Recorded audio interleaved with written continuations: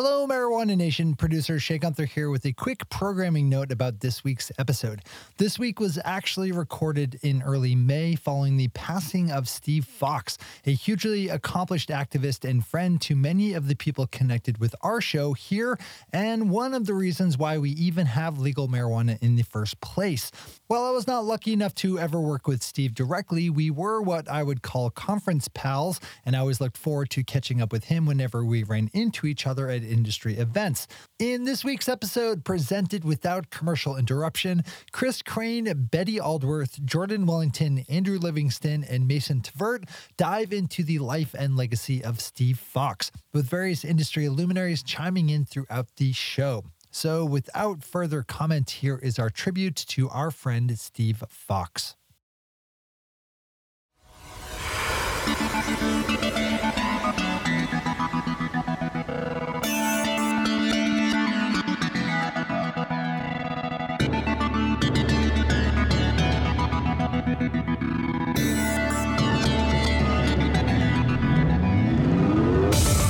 Hello and welcome to episode 357 of Marijuana Today. It's May 10th, 2021, and I'm this week's host, Chris Crane. This week we have a special show for you, Marijuana Nation, a joint episode that'll run on all the Marijuana Today family of show feeds, including Marijuana Today, Weed Wonks, and The Green Rush. It's a bit of a somber show, but one that I'm sure you're going to enjoy, where you'll learn a lot about the last 2 decades of legalization and one of the movement's most unsung heroes. A few weeks back during Finishing Moves, we covered the untimely passing of Steve Fox, a 20-year veteran of the legalization movement who played a role in nearly every major achievement on the issue during that time. From his time as policy director of the Marijuana Policy Project, to founder of Safer Alternatives for Enjoyable Recreation, to principal author of Colorado's first ever successful legalization ballot initiative, to co-founding the National Cannabis Industry Association, and his recent years as a principal at Vicente Sederberg Strategies, Steve Fox was arguably the most influential and consequential figure in the cannabis legalization movement. And yet, outside of those who were deeply entrenched in the movement, most cannabis enthusiasts never knew his name, mostly because Steve was always more comfortable being behind the scenes and was driven by results over recognition. With Steve's untimely passing a few weeks ago, leaving behind a wife and 2 daughters, so many of us in the movement, including many of the hosts and regulars in the Marijuana Today family of shows, found ourselves not only mourning the death of a friend and colleague, but wanting to share his story to ensure that his legacy lives on, not only in the policies he left behind, but by ensuring that listeners like you truly understand the impact that he had on an issue that we all care so deeply about. So we'll be discussing all of this and more as we get serious about marijuana business and politics. But of course, for a show like this, I really couldn't do it alone. So I'm joined by some of the smartest people in the industry and the movement. So joining me today from Southern Nevada, we have a longtime regular, former executive director of Students for Sensible Drug Policy, the former spokesperson for the I-64 campaign that legalized marijuana in Colorado, and currently serving as communications director at the Multidisciplinary Association for Psychedelic Studies. Welcome back, Betty Aldworth. Thanks, Chris. I really appreciate us all being on the show together in particular. I am so glad to have you part of this conversation, Betty, and good to just see you in general. It doesn't happen often enough these days. Also today, we have our resident master of stats and regulations, hailing from Denver, Colorado, the director of economics and research for industry-leading law firm Vicente Sederberg, and co-host of the Weed Wonks podcast. Welcome back to the show, Andrew Livingston. Thank you, Chris. Thank you, Betty. It's good to be on the show, talk about all that Steve has done, not only for myself, but for all of us. And really kind of be able to sing the praises of a person who never really quite did that himself. I'm so glad to have you here as part of this conversation, Andrew. Next up, we have the other half of the Weed Wonks podcast hosting duo, an attorney with Vicente Sederberg and principal in the firm's policy shop, VS Strategies. Joining us today from Denver, Colorado, welcome Jordan Livingston. Although technically I am goodness. Andrew's policy older brother, I am Jordan Wellington. It is a common mistake that we all make. So no worries and no offense taken. And joining us is surprise special guest, Mr. Robbie Wellington. Can you say I love Steve? Poopy. All right. And that's about what you get. I love you, buddy. I got to record my podcast. From the peanut gallery. Okay. Oh my God! Right. I would normally re-record that with your correct last name. No way, dude! You cannot re-record that at all. That was way too awesome. That was way too good. Oh my God, your son is amazing. Yeah, you should have seen him at Red Rocks on Saturday. Mason can attest. His dance skills exceed that of your finest raver, and he's only 4, so he's crushing it. Unbelievable. All right. Well, finally, we have a very special guest on the show this week. The co-founder of Safer Alternatives for Enjoyable Recreation, or SAFER, a chief architect of I-64 in Colorado, currently serving as a partner at VS Strategies, the man once dubbed the Don Draper of weed by Politico, and Steve Fox's longtime partner in this movement. I am honored to welcome to the show this week, Mason Tvert. Thank you so much for having me, Chris. I appreciate it. Thank you so much for joining us, Mason. This I don't think we could have effectively done this show without you, so I'm really, really glad to have you here. Now, Mason, you arguably spent more time with Steve than anyone outside of his family. Can you tell us a bit about what Steve was like? Like, what made him tick? What drove him?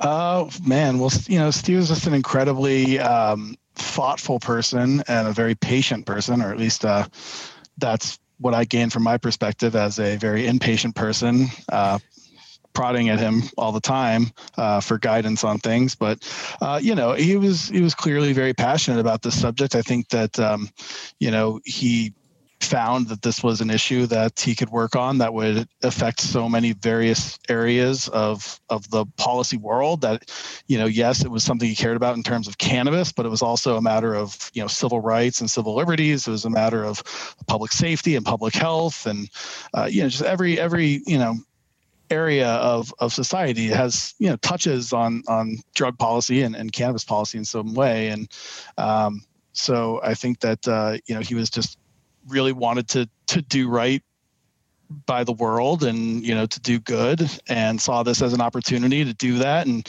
to work on something that other people had or at least a lot of other people had kind of overlooked.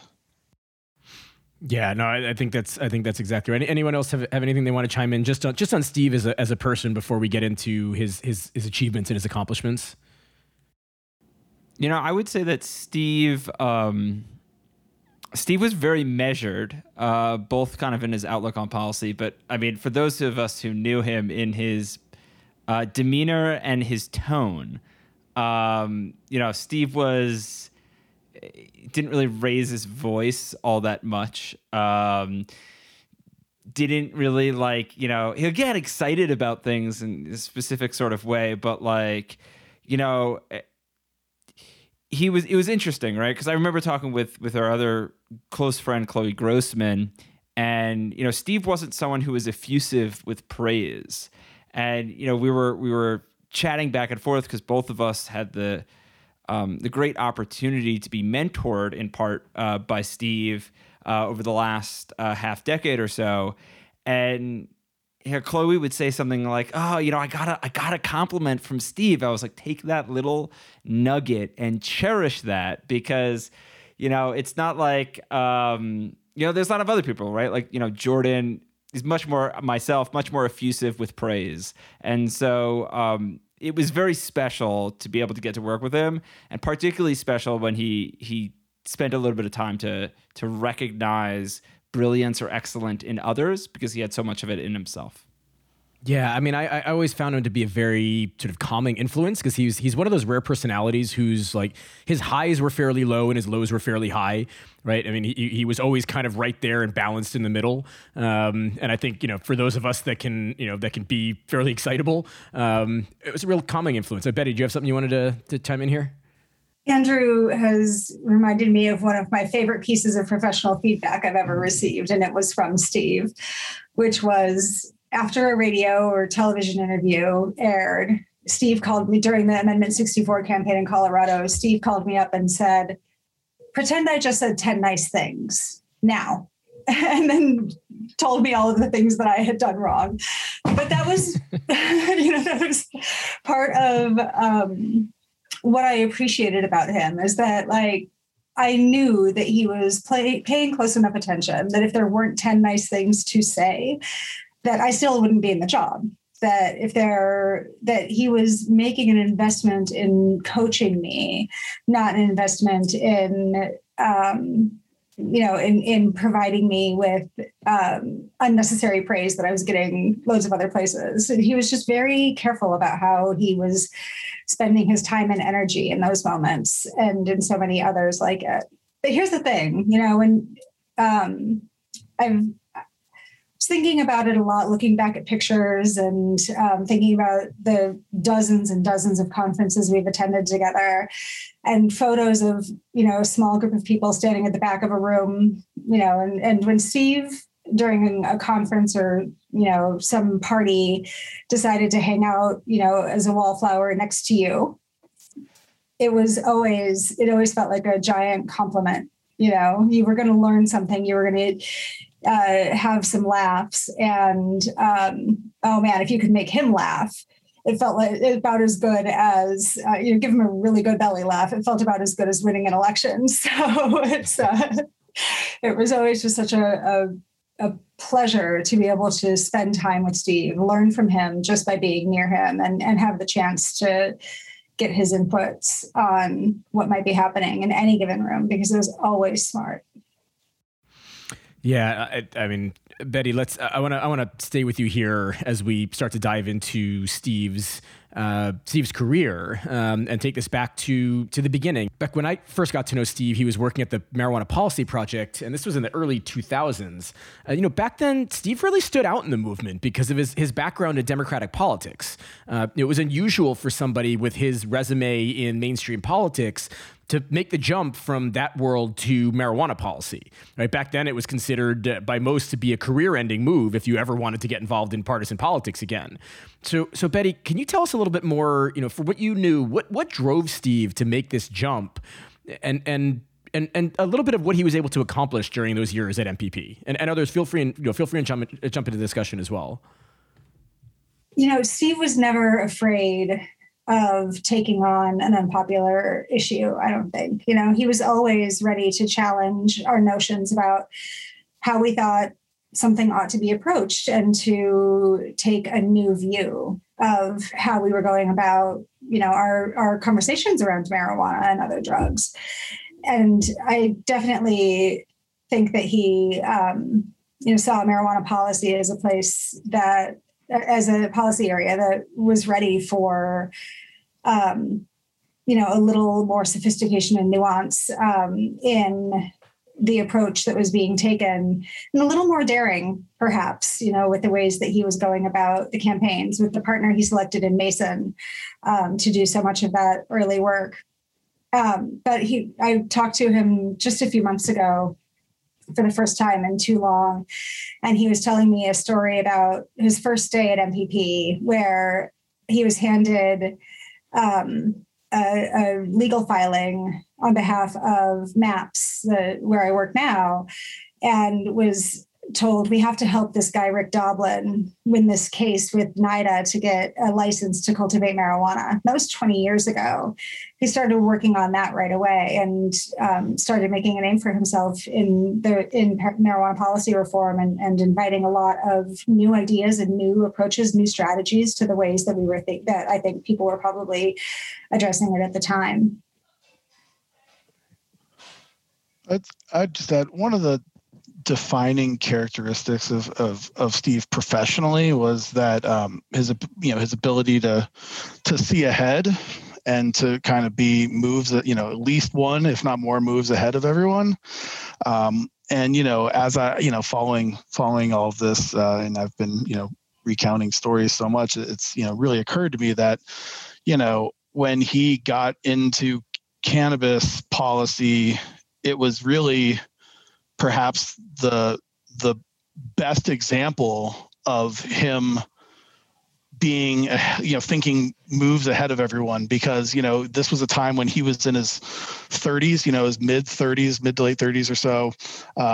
He's in his mid 30s, young guy, he's in DC, trying to make a name for himself or trying to really get something accomplished. There's all these young people in DC that are, whether they work for a member of Congress or they, other staff or an organization, that their goal is to accomplish something as, huge, because they're so interested in it. And all these people ignored cannabis because it seemed like it was that one area where they could never accomplish anything. And he saw it as the avenue toward accomplishing something absolutely huge and being able to really lay claim to having accomplished a major, massive policy goal far faster than just about any of those other people that were probably his age at that time getting into other issues. And so I've always found it fascinating. It's like he's always, ahead of everyone on thinking of those things. Yeah, I mean, you can't really understate how challenging it was to jump into something like this, right? And what a big undertaking that was at that time. I mean, I was in marijuana policy at that point, and DC is one of those towns where it's probably the DC and LA, right, are probably the quintessential towns where when you meet somebody out at a party or something, like the first question you get is, what do you do, right? And really what they're asking for is like, how can you potentially help me in my own career? And when I answered, I work for NORML. I'm working on marijuana legalization. It was just instantly, it was either conversation was over or it just went into something silly because it was very clear I was never going to help them with their career, right? It was kind of a joke. But Steve, like many of us in those early days, saw this as something that was not only the right thing to do, but that could be done, right? That could be accomplished at a time when most thought it was politically impossible, and that took a lot of courage.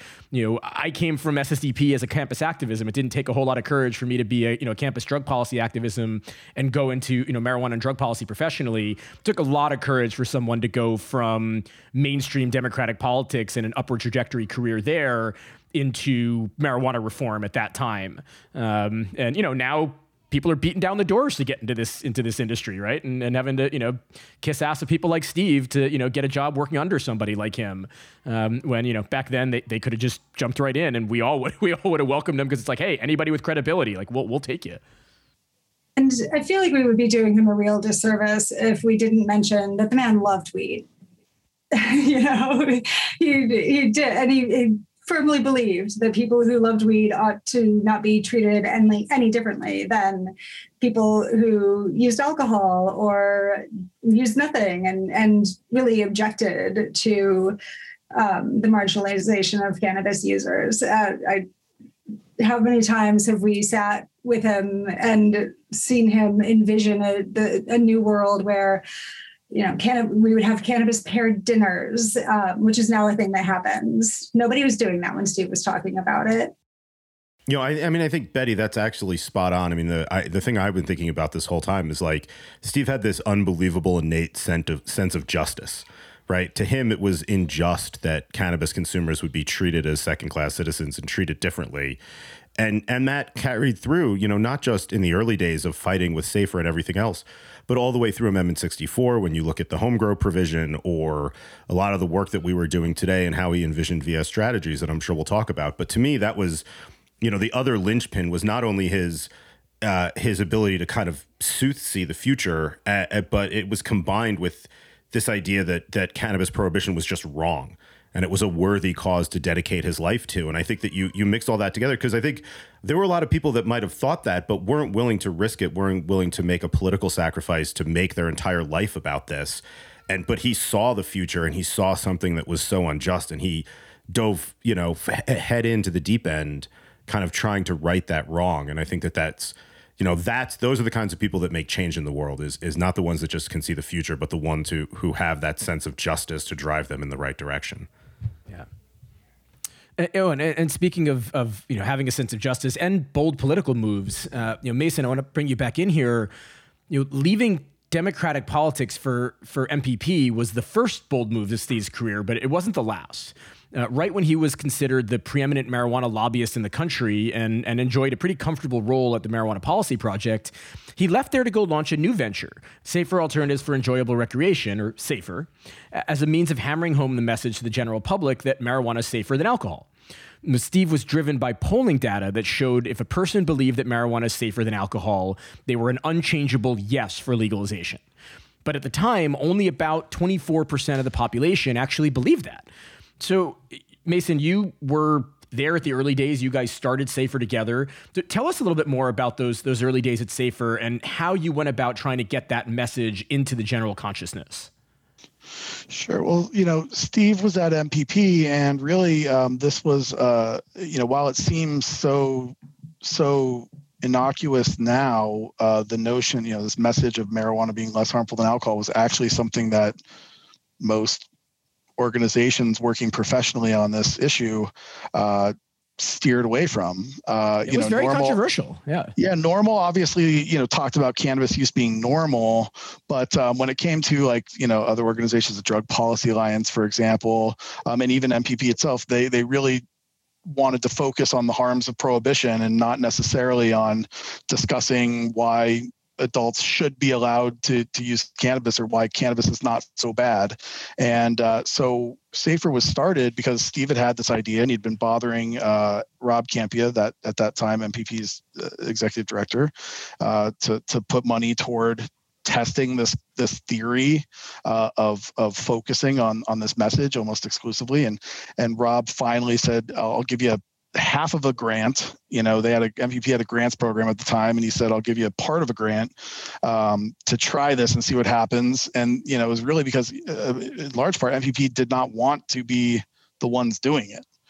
They were worried that it would hurt their reputation or what have you if they were out there saying adults should be allowed to use cannabis instead of alcohol. So I had just finished working for MPP during the 2004 elections. That was my first job out of college, which Steve had hired me for.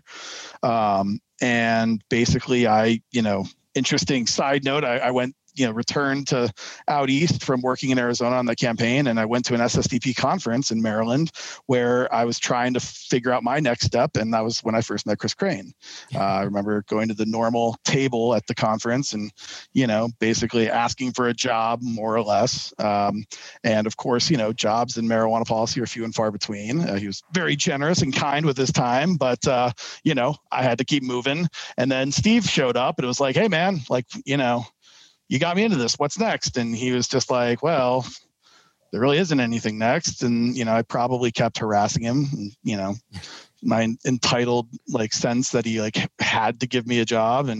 And after, not long, he said, well, would you ever consider moving to Colorado or Wisconsin? Those were the two places that we were thinking of. And at the time I was like, probably. I hadn't really thought of it. I thought I wanted to live in DC, but basically, he had this idea of really just going to a state where there was tons of public dialogue taking place about alcohol use, particularly on college campuses. And in Colorado, there had just been a couple alcohol overdose deaths on college campuses, and it was very much in the national news. And he said, hey, I've got this idea of going and running these campus campaigns to highlight the fact that marijuana is safer than alcohol and to see if we get news coverage.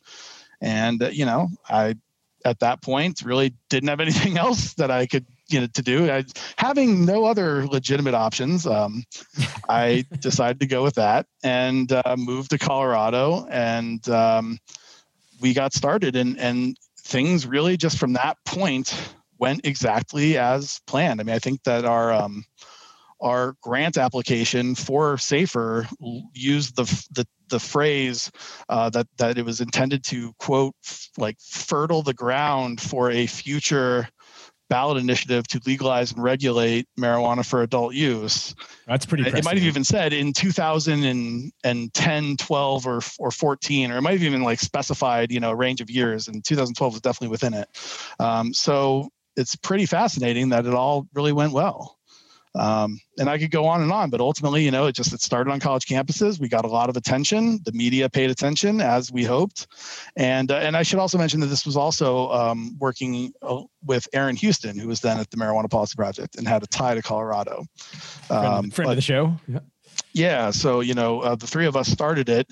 And at that time, I worked with Aaron probably right up front initially. I will say one of the things that did come from that whole experience was that Steve had wanted, when he first told me about it, he wanted to call it the High and Dry campaign. And I told him, absolutely not. I'm not going to go hang out on college campuses, handing out flyers, promoting a dry campus. I don't care if it also says high. We can't say dry. And he finally conceded. And, I remember sitting around the MPP break room, and I came up with the acronym for SAFER, which we all agreed the full name, Safer Alternative for Enjoyable Recreation, was kind of a mouthful and stupid. But the acronym SAFER was perfect. And because of the success of that, I think he kind of always deferred to me on naming entities after that, and generally let me take the lead on it. As like I won one against him, and he my prize was that I got to name things from then on. Oh, they will say I don't think Tom Angel ever got over the idea of having the acronym in the name itself. I think I still hear about it to this day.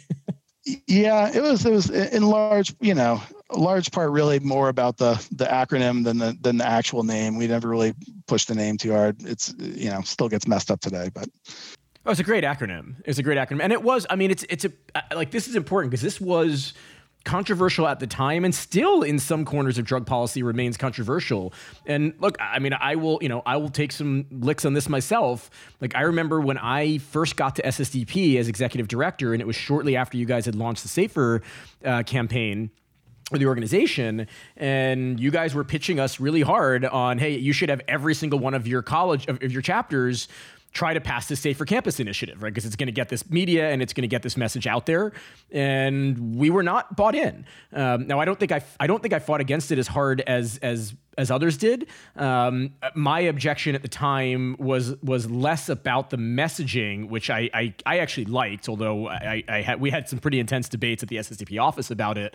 At the time, it was simply more that we were an organization that was about more than just marijuana reform, and we always wanted to let our students work on the campaigns that they felt was most important to them. So we incorporated this as one of the sort of set of choices of campaigns that they could work on college campuses. But I remember, you guys were, to your credit, relentless in that, like, no, this should be the only one. Like, you got to get all of them to do it.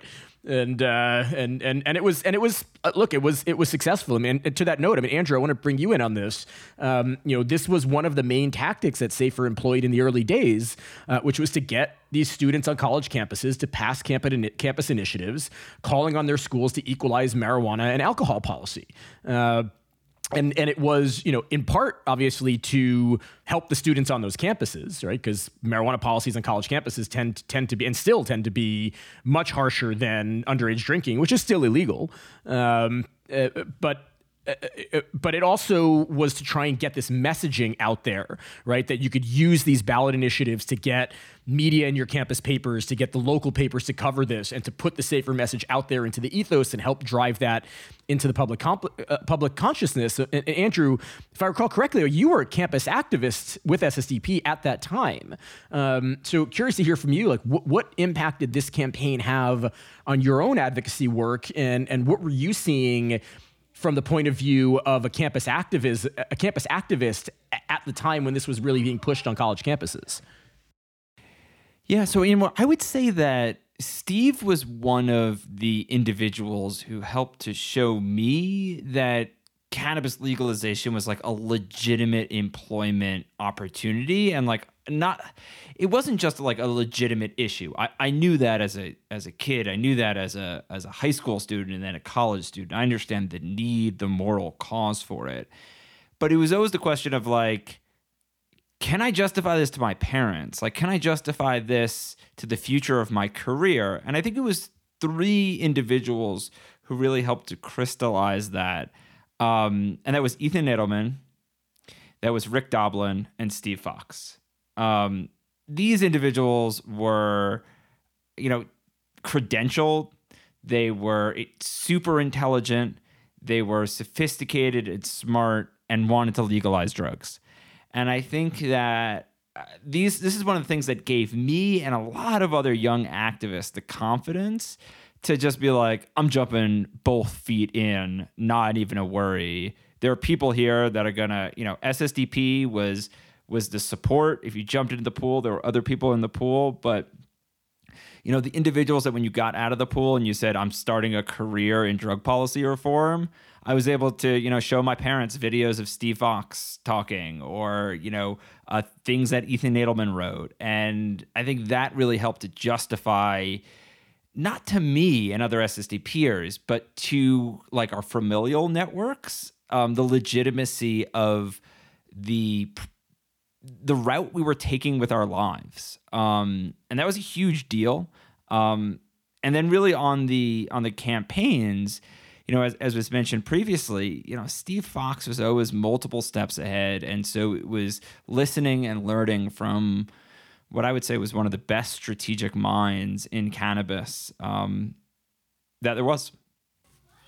Yeah, no, it was so impactful for our student. What you guys were doing, what Steve was doing, Mason, to the student network, and I think it wasn't just because you guys were asking folks to pass this ballot initiative, right? That could get some media attention, right? It might actually have an impact on their friends' lives on campus, but because it was part of a much bigger narrative and part of a much larger goal. And the fact that you set this out is that this is going to lead to a state passing marijuana through a ballot initiative, right? Made these students feel like they were part of something so much bigger. And frankly, it's why, during those years, so many of those students chose to go work on this safer campaign on campus as opposed to so many of the other options that they were given at SSDP and through these other organizations. Mason, another staple of this pre-I-64 safer era was the book that you, Steve, and Paul Armentano from NORML published entitled Marijuana is Safer, So Why Are We Driving People to Drink? And I've heard from a lot of people in the movement, especially younger people in the movement, that this book is what motivated them to join and to get involved in the issue. So I'm curious to hear you tell us about the thinking that went into this, and were you surprised by the widespread impact that the book had? No, I'm not surprised by the impact. I mean, I think that, I'm surprised that they let me put my name on it. Because, Steve and Paul really, did the bulk of that work. And, but I was involved and assisted them with that. And then also, added some stuff myself, but really, the strategy there, the whole concept of, Steve conceptualized this whole strategy of pushing the message that cannabis is safer than alcohol as a way of building support for legalization. Paul, for anyone who's familiar with him, knows that he's an encyclopedia of all the research and data surrounding cannabis. And he's also amazing at doing research. So when it came to looking at, the history behind alcohol prohibition and of course the history behind marijuana prohibition, he was certainly able to to fill that all in. And really what I think is so great about this, it ultimately just became known as the safer strategy. And then there would be these debates taking place, when states were considering ballot initiatives. It was certainly the case in Colorado. And then it was also the case in some other states like Nevada or Massachusetts, where there was, the discussion was like, should we use the safer strategy or the not safer strategy, which I found amusing because that, who wants to be the not safer strategy? Just doesn't sound. It would be the dangerous strategy. Yeah, it sounds kind of unappealing. But I think it's that's a perfectly good, symbol of exactly what safer did is we made some, what was traditionally considered to be something safe, we highlighted how it wasn't safe. The notion that maybe you think it'll keep people safe to prohibit cannabis, but it's actually not safe because you're steering them towards using a more harmful substance than alcohol. But the book, I think really just kind of laid it all out there. And then of course, once we won in Colorado, we were fortunate that the publisher was interested in putting out a second edition that was updated. And, we were able to highlight, the first edition of the book kind of went right up to, look at how far Colorado's come as a result of this message. And then we got to come out with that second edition that was like, we told you so, which is always a satisfying feeling, So, I think it's wonderful. And it's also, I think what's really fascinating is that, the message at the time, I would have fought, tooth and nail to argue that you had to really hit on that message. And it's just, not nearly the case anymore. It's still obviously a useful message and one that comes up very frequently, but that was a point in time where, as you mentioned, only about a quarter of the population or third of the population would admit or recognize that marijuana is safer than alcohol. And we now see polling data that suggests that number is more around 50 to 2/3 of people that now understand that. So it's just a very different environment. That was really the strategy. The safer messaging was in large part intended to push back against opposition. And the opposition is just a much different beast these days. I mean, you still have the anti-cannabis folks, but it's far more about the details of the policy these days than about the question of whether adults should be allowed to use cannabis, which, back then in 2005 to 2012, I mean, it was really just an argument that boiled down to, should adults be allowed to use cannabis or not? And these days it's really a much more nuanced debate. But I think the book came at the right time. It served the purpose that it needed to serve. And it's great to hear that people have found so much value in it. And I will say, I think that probably the best thing that you all were able to do to get the safer message really ensconced in the public's mind, right, was to get that first ballot initiative passed, was to actually start legalizing marijuana. Because the reality is, when people have a personal experience with marijuana, or they're around people who have that personal experience with marijuana, they instinctively understand it's less harmful than alcohol, right? And we needed to get this into the hands of people that wouldn't have been accessing it if it wasn't legal. And I think that was able to drive that message home in a way that would not have been possible had 64 not passed, right? Had marijuana not been legal and become more socially acceptable. One of the things that I really appreciate about that question, right? The question posed in the subtitle of the book, so why are we driving people to drink? Is that any question invites more consideration. And for those of us who are thinking about not just marijuana and alcohol, but prescription drugs and caffeine and tobacco and currently illegal drugs and the rest, it's an invitation to really think about drugs in context and to think about relationships with drugs as opposed to, thinking of drugs as a giant category of things that are bad for you, and instead think about, how am I engaged in relationship with this substance in my life, and how am I engaged with people who are using it, and how am I thinking about that? All of those questions that lead us to a more humane drug policy fundamentally are supported by that fundamental question of the book. No, it's a great point, Betty. And I'd be remiss if I didn't sort of wrap up this question, but just to mention that if we talk about unsung heroes in this movement, you had a couple of them on that book. Like Paul Armentano is someone who also does not get the respect that he deserves, or at least the recognition that he deserves. I don't think there's anybody in this movement who's done more on the research side of this, in terms of distilling things down to arguments that can resonate with the general public in a way that Paul has. And to have those two working with somebody like Mason on a book like that, it's really epic. And for those of our listeners who haven't read the book yet, I can't recommend it more strongly.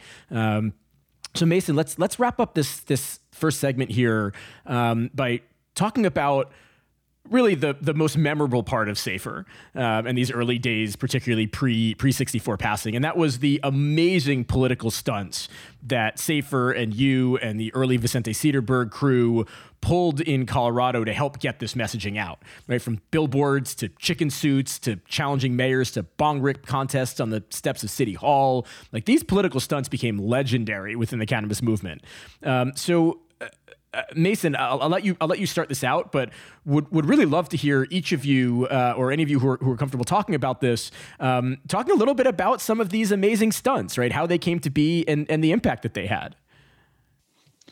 Yeah, I mean, I certainly attribute, most of this to Steve, and then some to Aaron Houston as well, who, when I first was hired by MPP, I did, a few weeks of work under Aaron, but doing very aggressive campaign work and kind of, really cutting my teeth in that, getting comfortable with the idea of confronting a lawmaker, confronting a congressional member in public and calling them out. I mean, that's something that I had not really previously done before. But, with Steve, I will say that, we ended up doing a whole lot of very fun and creative publicity, stunts. But really the most enjoyable part was like the process of coming up with this shit. Like, I mean, the number, like the cutting room floor was far more entertaining than the things themselves.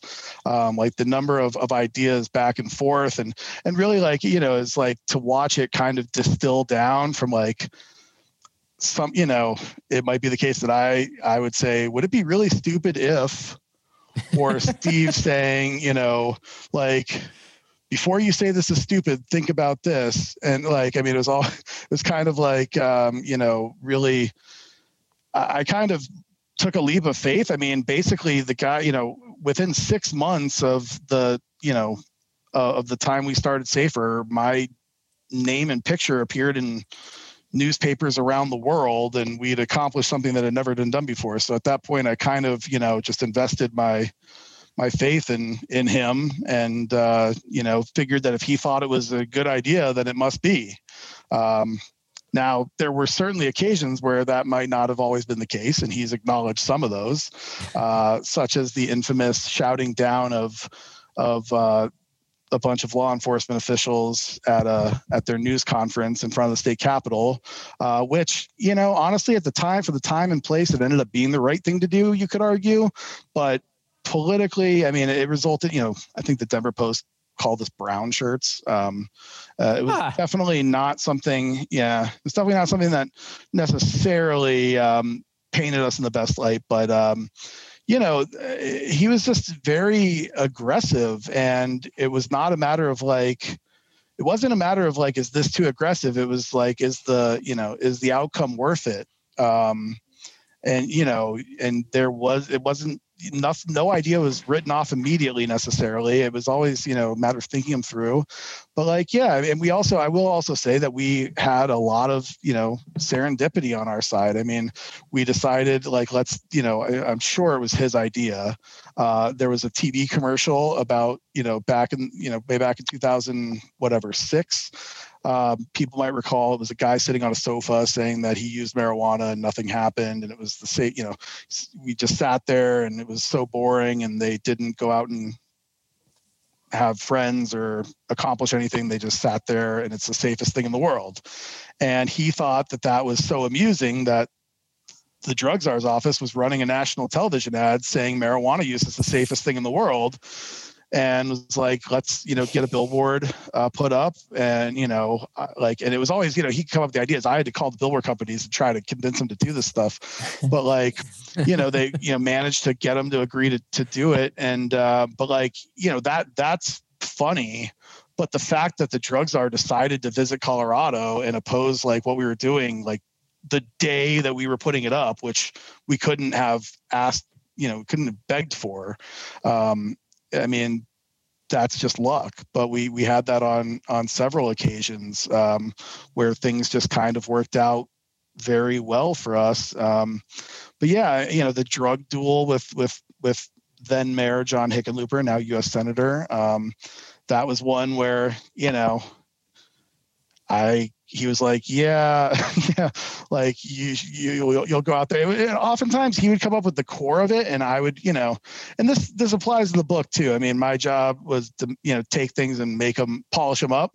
Like he was like, what, challenge the mayor to a drug duel where he'll drink and you'll use marijuana. And I was like, well, his office is in the city county building, which is, let's say, outside of the court, which it is, at high noon, like let's do it at noon and say it's at high noon and outside the courtroom, like, and really ham up the whole duel thing. And then I think another part of it, what I also found is that sometimes I was just trying to, like, I had an audience of one, people would say that they like, people like Republican officials are always just appealing to Donald Trump. In some ways, I was really just trying to get it right for Steve's benefit.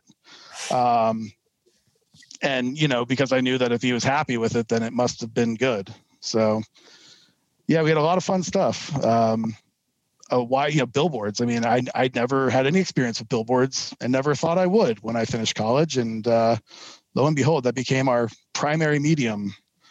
And I don't think these days you really get much out of them anymore because, it used to be that a billboard about marijuana came about once in a blue moon. And now, there's billboards about various cannabis related things all the time. They're not necessarily ads, but political messages and what have you. But yeah, those were some of those were amazing. The duel is the one that really stands out to me. The press coverage that you guys got. I mean, I was in DC at the SSDP office at that time, and we all knew about that. I mean, that was just everywhere. But even you guys ran billboards about Dick Cheney when he was vice president. You ran a Super print Bowl ads, yeah, board, print right? ads, print ads about Bush and Cheney, stuff around the Super Bowl. Yeah, so all sorts of, and it's funny because while so many of them go right, like there are certain things I always used to give him crap because I thought doing something around NASCAR would be hilarious, and he just didn't think it was gonna work. And I finally did do that at MPP, and it was huge. It was one of Rob Campia had said that it was other than the first Institute of Medicine report coming out on cannabis, it was the number one largest media related event in MPP's history. It's amazing because it just got so much attention, and Steve was always. I'm sure that I let him review everything before I did it anyway, and he happily did. Anyone else want to chime in with a favorite sort of stunt from those days before we wrap the segment up?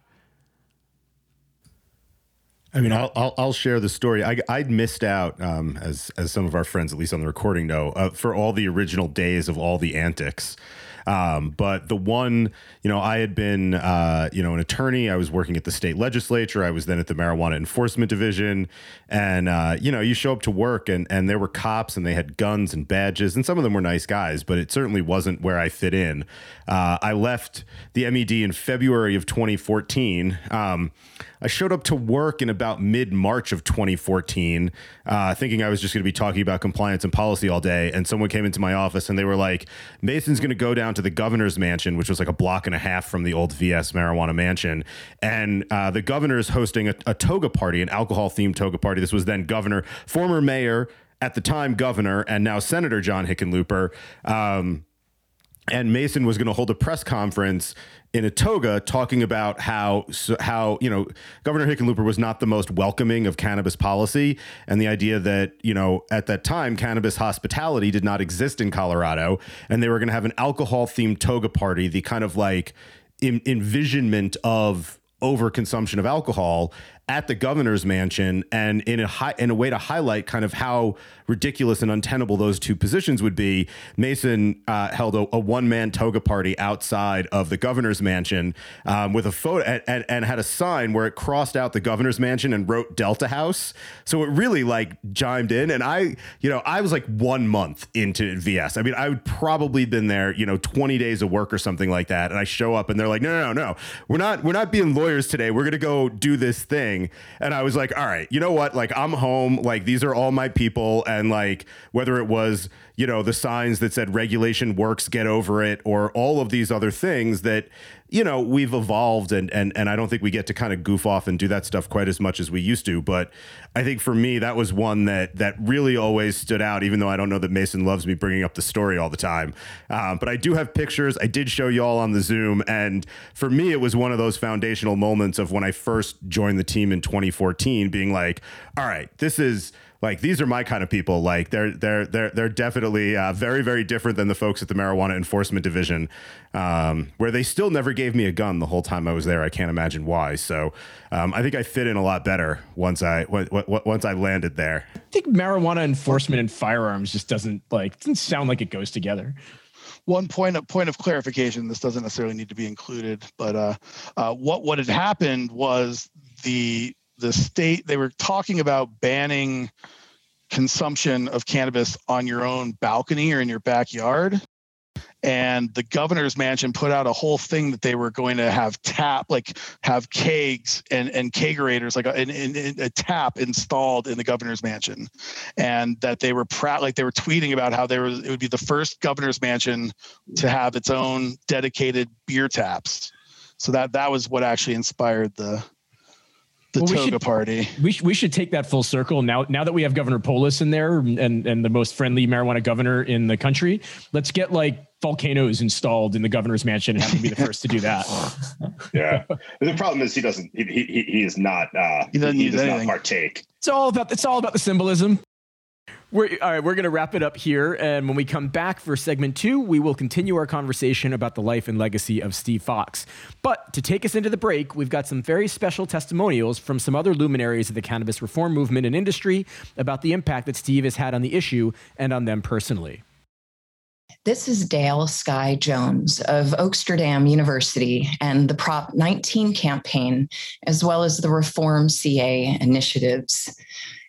As the first lobbyist for cannabis, some in the cannabis movement thought Steve to be a wolf in sheep's clothing, waiting for the real Steve to show himself for what he really was.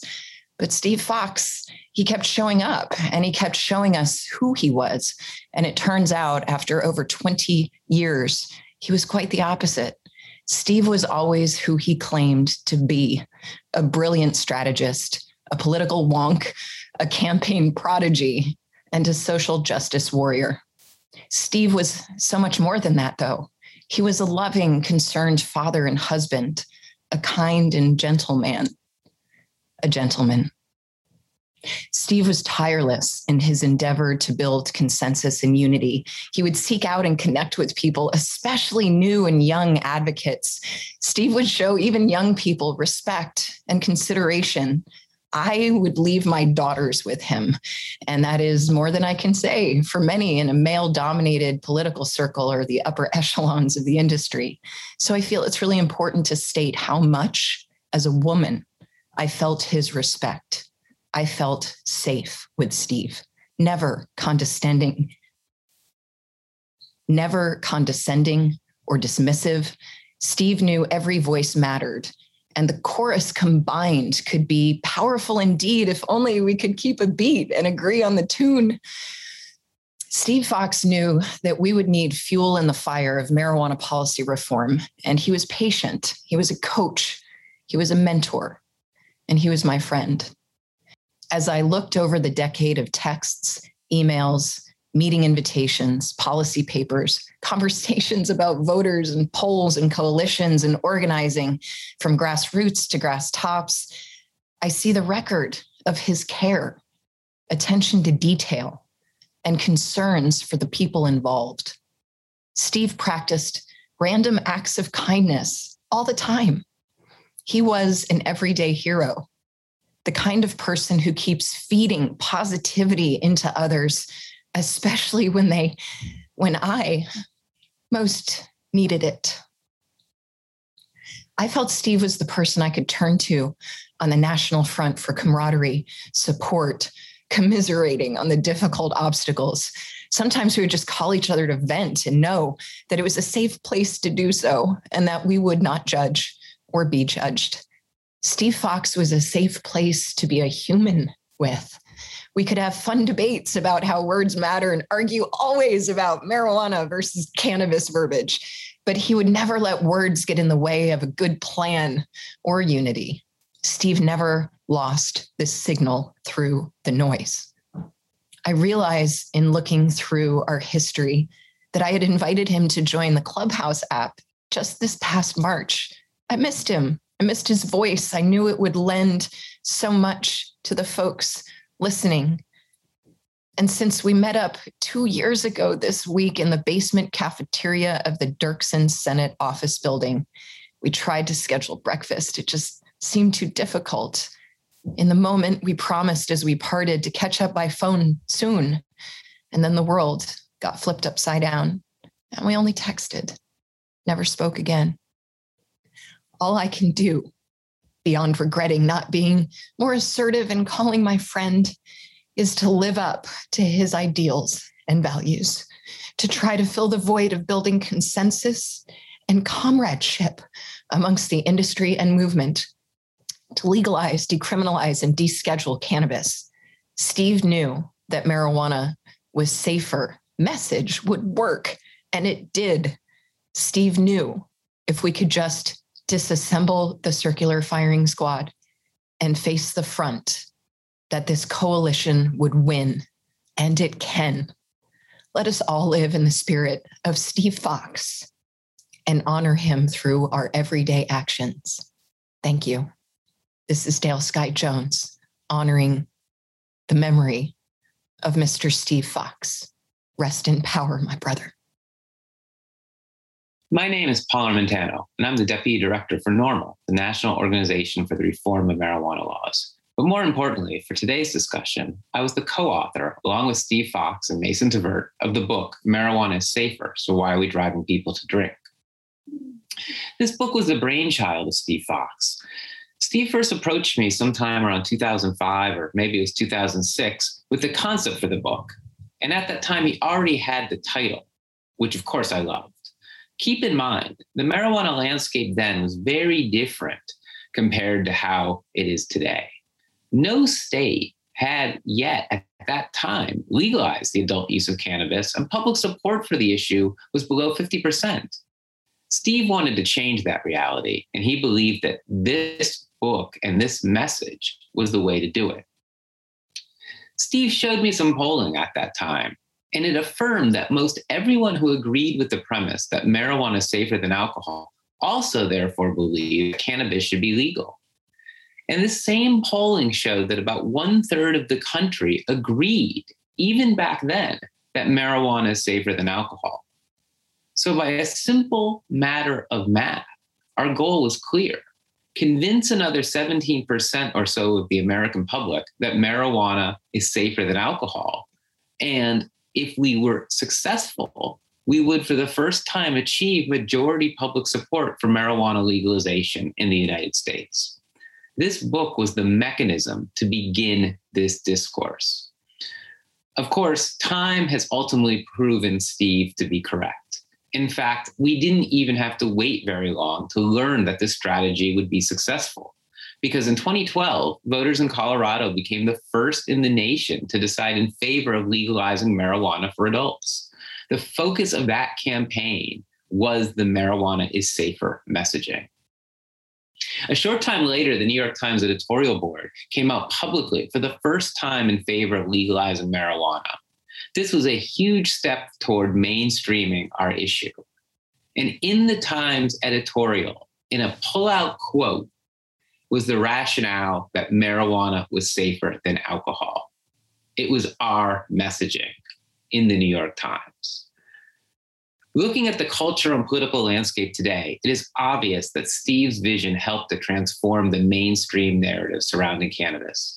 That transformation played a major role in the policy successes that we enjoy today, and it will continue to pay dividends going forward. His efforts and his presence of mind and his strategy will be sorely missed, but his legacy and his message will live on. Hi there. First of all, thank you guys for giving me the opportunity to say a few words about Steve Fox and his legacy. I'm Aaron Smith, co-founder, along with Steve, of the National Cannabis Industry Association. I was fortunate enough to meet Steve 16 or 17 years ago when we worked together at the Marijuana Policy Project, but really didn't get to know him too well. He was sort of an icon to me back then, until we started working much more closely together. Just about 11 years ago, almost to the day, it was May of 2010, May or June of 2010. Steve approached me with this idea of starting a trade association for cannabis businesses, which at the time was very forward thinking and even, kind of radical, I think, from a lot of folks in the industry or in the movement. We didn't even call it an industry then. Steve had this idea that this was going to evolve into a real true industry with,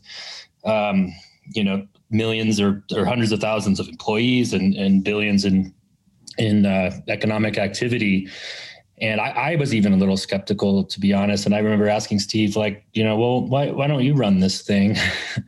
and I remember his answer was that, he was an idea guy and he wanted to, plant the seed and assist, but wanted to be able to have his hands in many things, which really worked out. Like Steve he was a central figure in every positive development around marijuana policy reform in its modern era in the last 2 decades, and we all have just a great deal that we owe to Steve as a movement, as those of us who were fortunate enough to work with him, and he was so graceful in that he did all of this with never really seeking fanfare or even credit. He was always just in it to win it. That was all he cared about, was getting to the end of the mission. And even in those rare times that we disagreed on points, as happens, and when you work with somebody this long, it was always with grace, and the disagreement was always on principle and not ego or anything like that.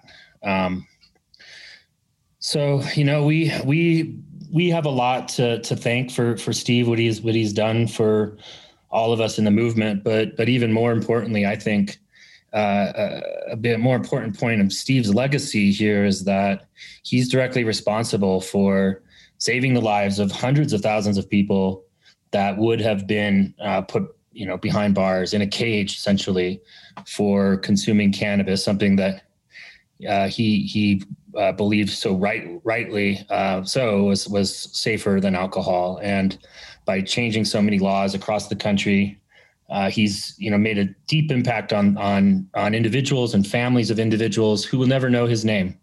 And after we're all of us are also dead and gone, there will be untold millions of people who will have been spared life-ruining sentences for cannabis directly because of Steve's work. And so all we can do is, mourn his loss, but make sure that we continue working for the movement with integrity, with the kind of integrity and commitment and principle that Steve brought to it until we finally get to the day when cannabis is legal from coast to coast and nobody is ever again put behind bars for this plant.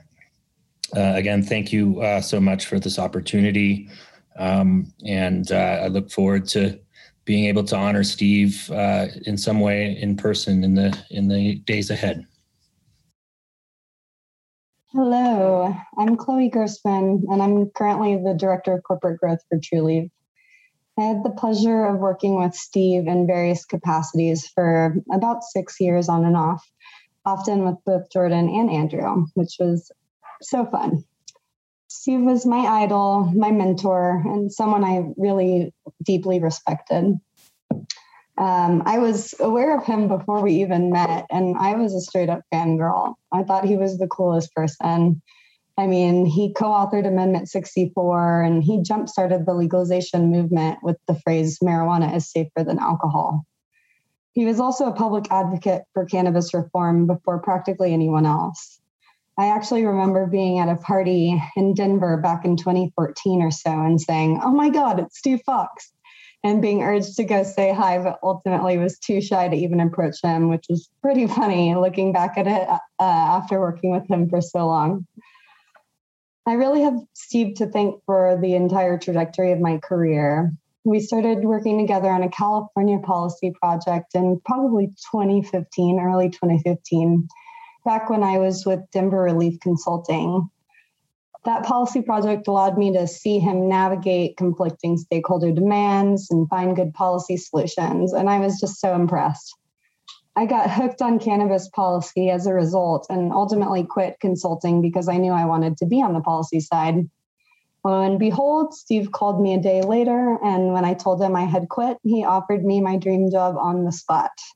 It couldn't have worked out better.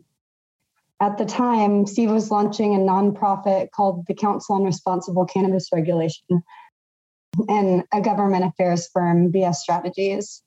He was executive director of both, and I served as his deputy for several years.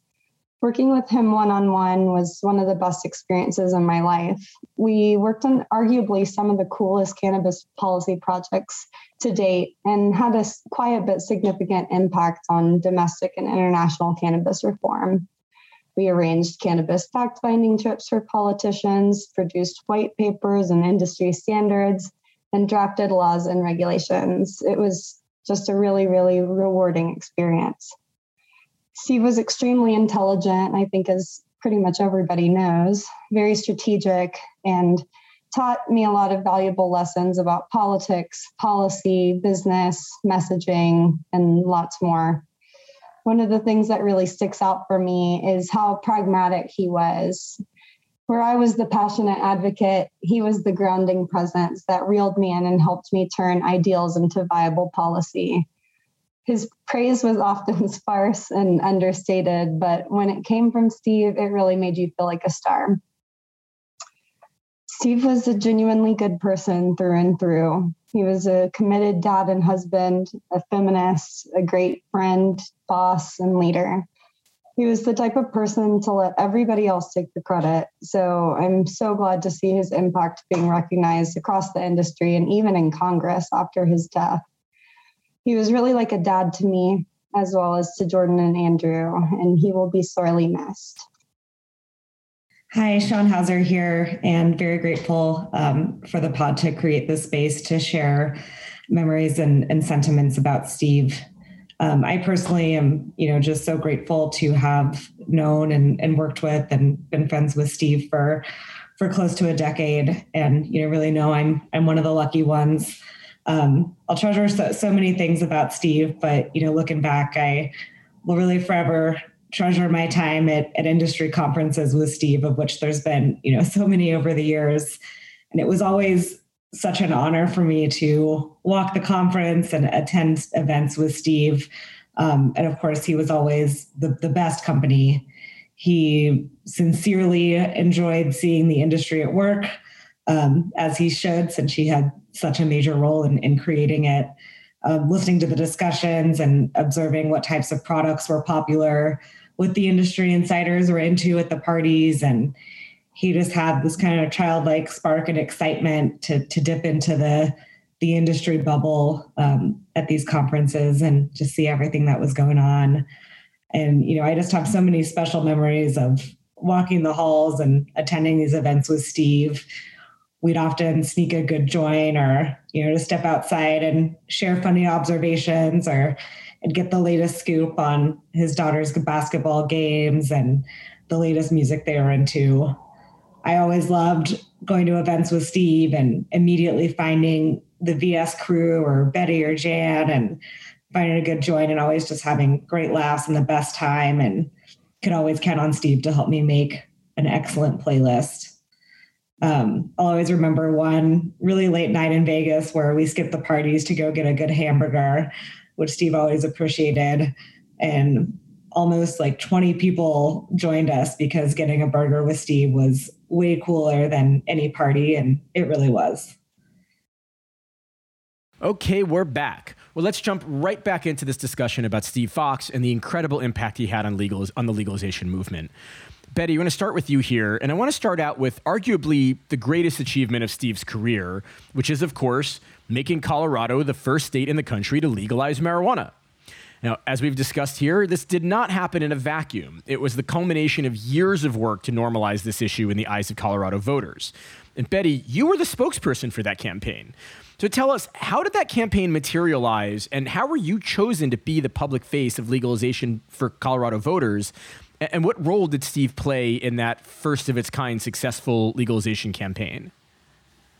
Well, I think it's most important to note that it didn't come out of nothing, right? As you said, it came out of years of work and for laying the groundwork, including the campaign that Mason and Steve ran in 2006, which failed to legalize in Colorado. But If I recall correctly, Steve described it as the cheapest public relations campaign for educating people about marijuana in Colorado, was to run a ballot initiative at the time. And so 6 years later, we took to the polls with a far more elaborate, far more well-funded, far more serious and staffed campaign to legalize cannabis. But let me say, like, still very much a grassroots initiative. You know, it was me and Mason, Andrew and Chris Wallace and Shalene Title, Brian Vicente, Christian Cederberg. And you all didn't know this was going to pass when you started this, right? Oh, God, no. I didn't know it was going to pass until I was watching Steve look at the county level returns on election night. You know, that's when I knew, because he was glued to his laptop, right? And even when the polling was coming back positive, I didn't think we were going to, you know, there's always that part of you that worries. It's a campaign, right? You never know until the votes are counted. So that campaign initiated well before 2012 with Mason, Steve, Brian, and a handful of others crafting the language, getting it on the ballot, getting it on the ballot through a signature campaign, doing all of the groundwork. And the day that the signatures were originally turned in, I went to the volunteer pizza party that Mason had put together downtown Denver, and said to Steve, "Hey, Steve, you know, I think I've got about 10 hours a week of, you know, basically volunteer time that I could be putting toward this campaign. Would you be interested?" And he looked at me, he said, "Well, we need someone who can talk to women about this. We're hiring for a women's outreach director." I was like, "Okay, great. So I'll throw my name in that hat." And, you know, 6 weeks later, I'm working 70, 80-hour weeks, and I don't sleep again until October. But that's how I wound up working on that campaign. You know, it was a very interesting campaign to be staffed for the very first time. I'd done a lot of volunteering previously. Mostly for Get Out the Vote work, but had never been staff on a campaign before, and feel like I got to learn from the best in that moment. I didn't get to ever dress up in a chicken suit or a toga, but we got to... There's still time, Betty. Yeah, absolutely. I've probably dressed up in a chicken suit since. You know, the work that we did there was still really, like, responsive, intuitive, groundbreaking in some really fun ways. And we oftentimes surprised the opposition, you know, through learning about what they were doing just before they were going to do it, and then showing up with more people to launch our own campaign. I remember one where it was, you know, like the downtown business, you know, initiative group, something or another, there with the mayor to talk about how bad this was going to be for business. And we instead printed up a bunch of banners and had everybody dress up in suits and showed up with 30 people, which was more than they had, with signs talking about how marijuana was legalization would be good for business, right? And so we were able to just grab their message so often because of the work that Mason and Steve were doing to ensure that we were on top of that messaging. The day they announced their faith leaders in opposition, I stood in the parking lot outside and handed out our list of faith supporters, you know, and it was just constant work to make sure that we were one step ahead of them on their message, just like when Steve was always one step ahead on vision.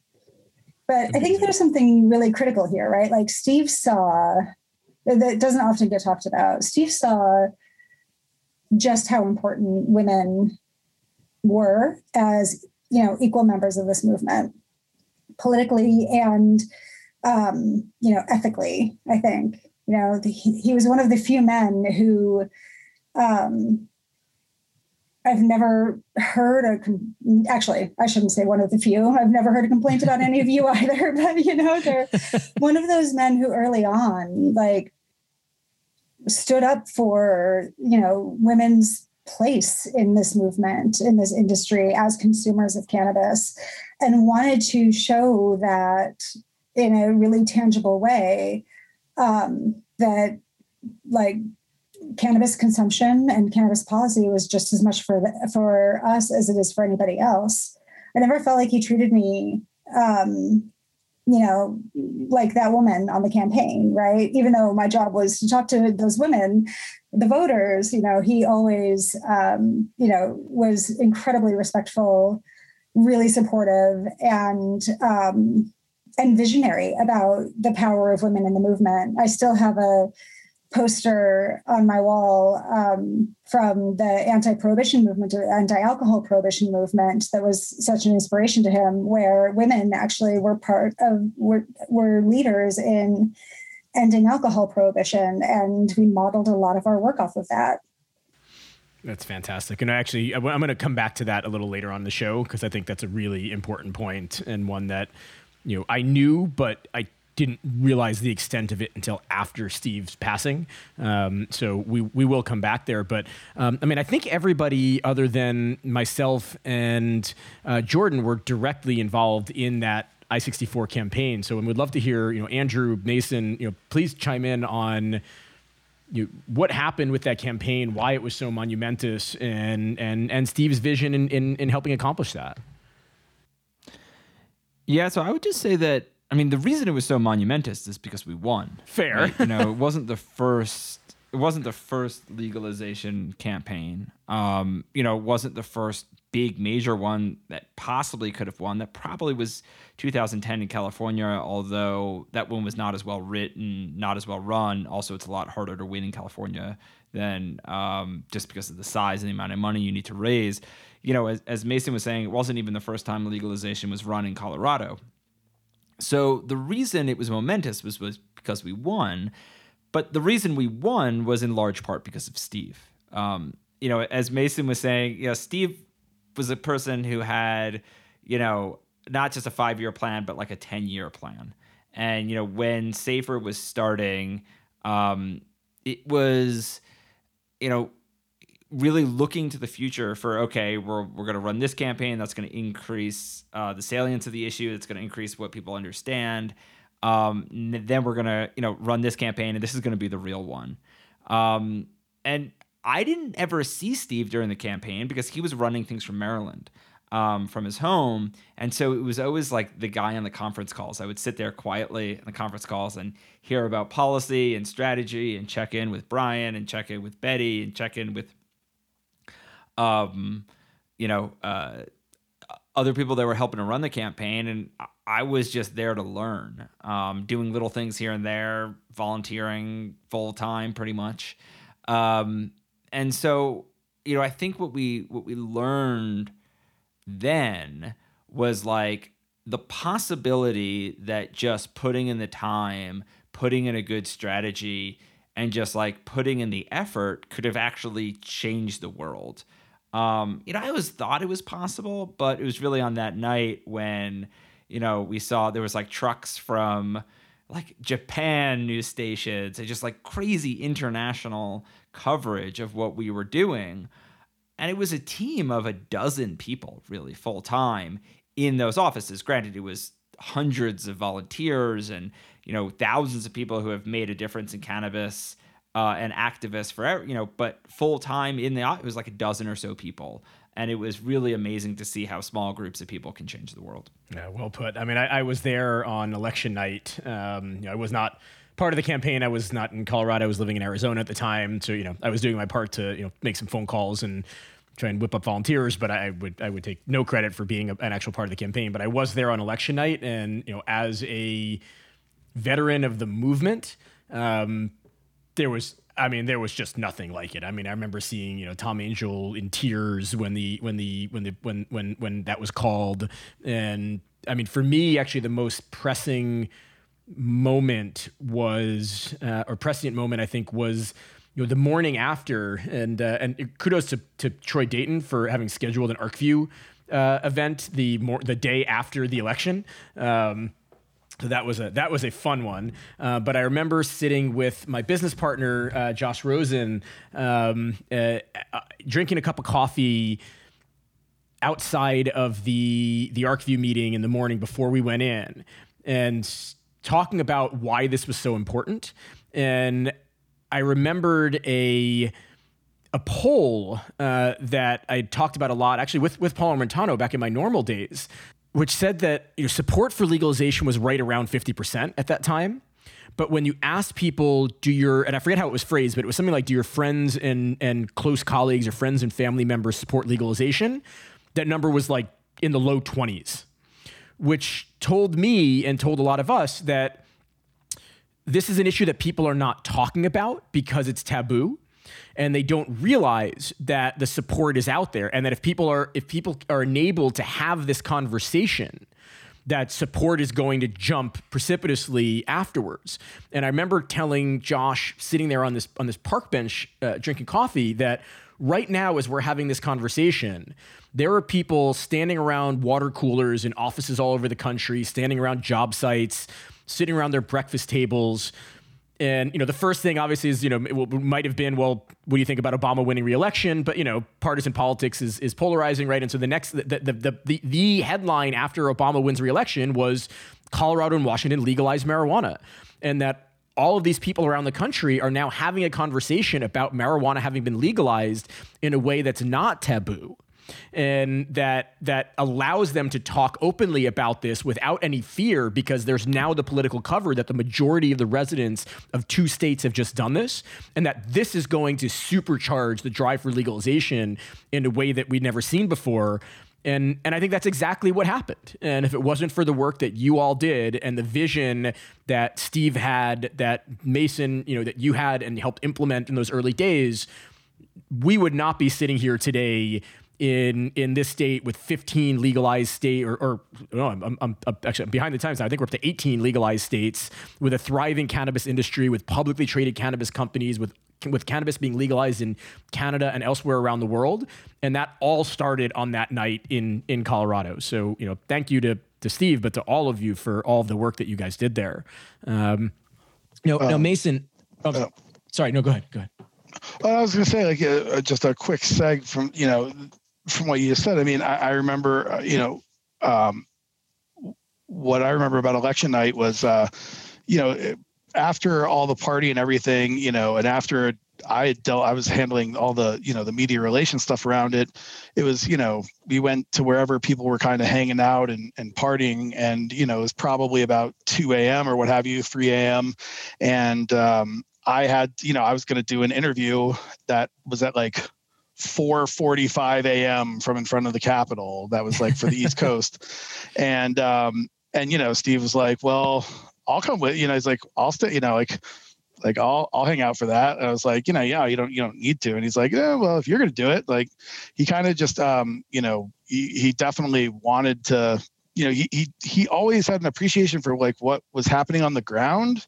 Like, as Andrew mentioned, he was kind of like involved in all of this from afar. And, but like, for being so, physically detached from everything, he had a very significant appreciation for how things were on the ground. And even like, I was always very surprised by it as, when I first started doing this, I was 22, 23 years old. And I'd be like, yo, man, like, this is what people are saying to this, or this is what I think people are going to, this is what the reaction I'm seeing or what people are going to feel. And he would always really, invest a lot in that sort of thing. And so he wanted to be part of that. And we stayed up. I remember we went over to Tom's Diner and ate at around 3:30 a.m. before going over to the Capitol and doing this. But, what you talked about with the water cooler talk, I mean, that was really, I think, to be honest, like probably the most important connection that I think the two of us had was that understanding of mass communications and what was important. And it was not, it was like the idea that we were not just necessarily trying to go out there and do some, change a policy or go out there and get news about the policy, but go out there and do it in a way that would be entertaining so that people would want to talk about the policy. And, he knew that was like key, that, and it took me a little bit to figure out, I mean, I caught on relatively quickly, but like, throughout that whole Colorado initiative campaign in 2012, we actually started a sub campaign called Talk It Up Colorado that, was really Steve's idea, but the whole thing was geared toward just encouraging people to talk to their friends and family members about the issue and giving them opportunities and creating that space, like coordinating some event with conservatives and then sending something out saying, tell all your conservative friends about this thing that just happened, or getting the Democratic Party to officially support the initiative and then tell all your Democratic friends to support this, or, to check out this article or whatever. It was always a matter of like, let's give people ways to talk about this with each other. Because I think he, even though he was never usually the one on the ground handing out flyers, he knew that handing flyers to strangers really doesn't go that far. I mean, it's part of the campaign process, but like you need to get people to convey what's on the flyer to the people they know. Yeah. And we actually ended up seeing exit polling that showed that in Washington that year, where they didn't do that kind of concerted effort, something like it was like 2 or 3% of voters said they heard something positive about the initiative from a friend or family member. And in Colorado, it was like 13%. Yeah, so he just really had the foresight on that. Unbelievable. So Mason, I want to stick with you here. I mean, while legalizing cannabis in Colorado was arguably Steve's greatest achievement, he also played a huge role in founding and developing some of the industry's most influential trade associations. So, back in 2011, when the industry was still in its infancy and no state had yet legalized marijuana, Steve co-founded the National Cannabis Industry Association with his former MPP colleague and current NCIA executive director, Aaron Smith. He later went on to co-found the Cannabis Trade Federation, which in recent years has morphed into the United States Cannabis Council.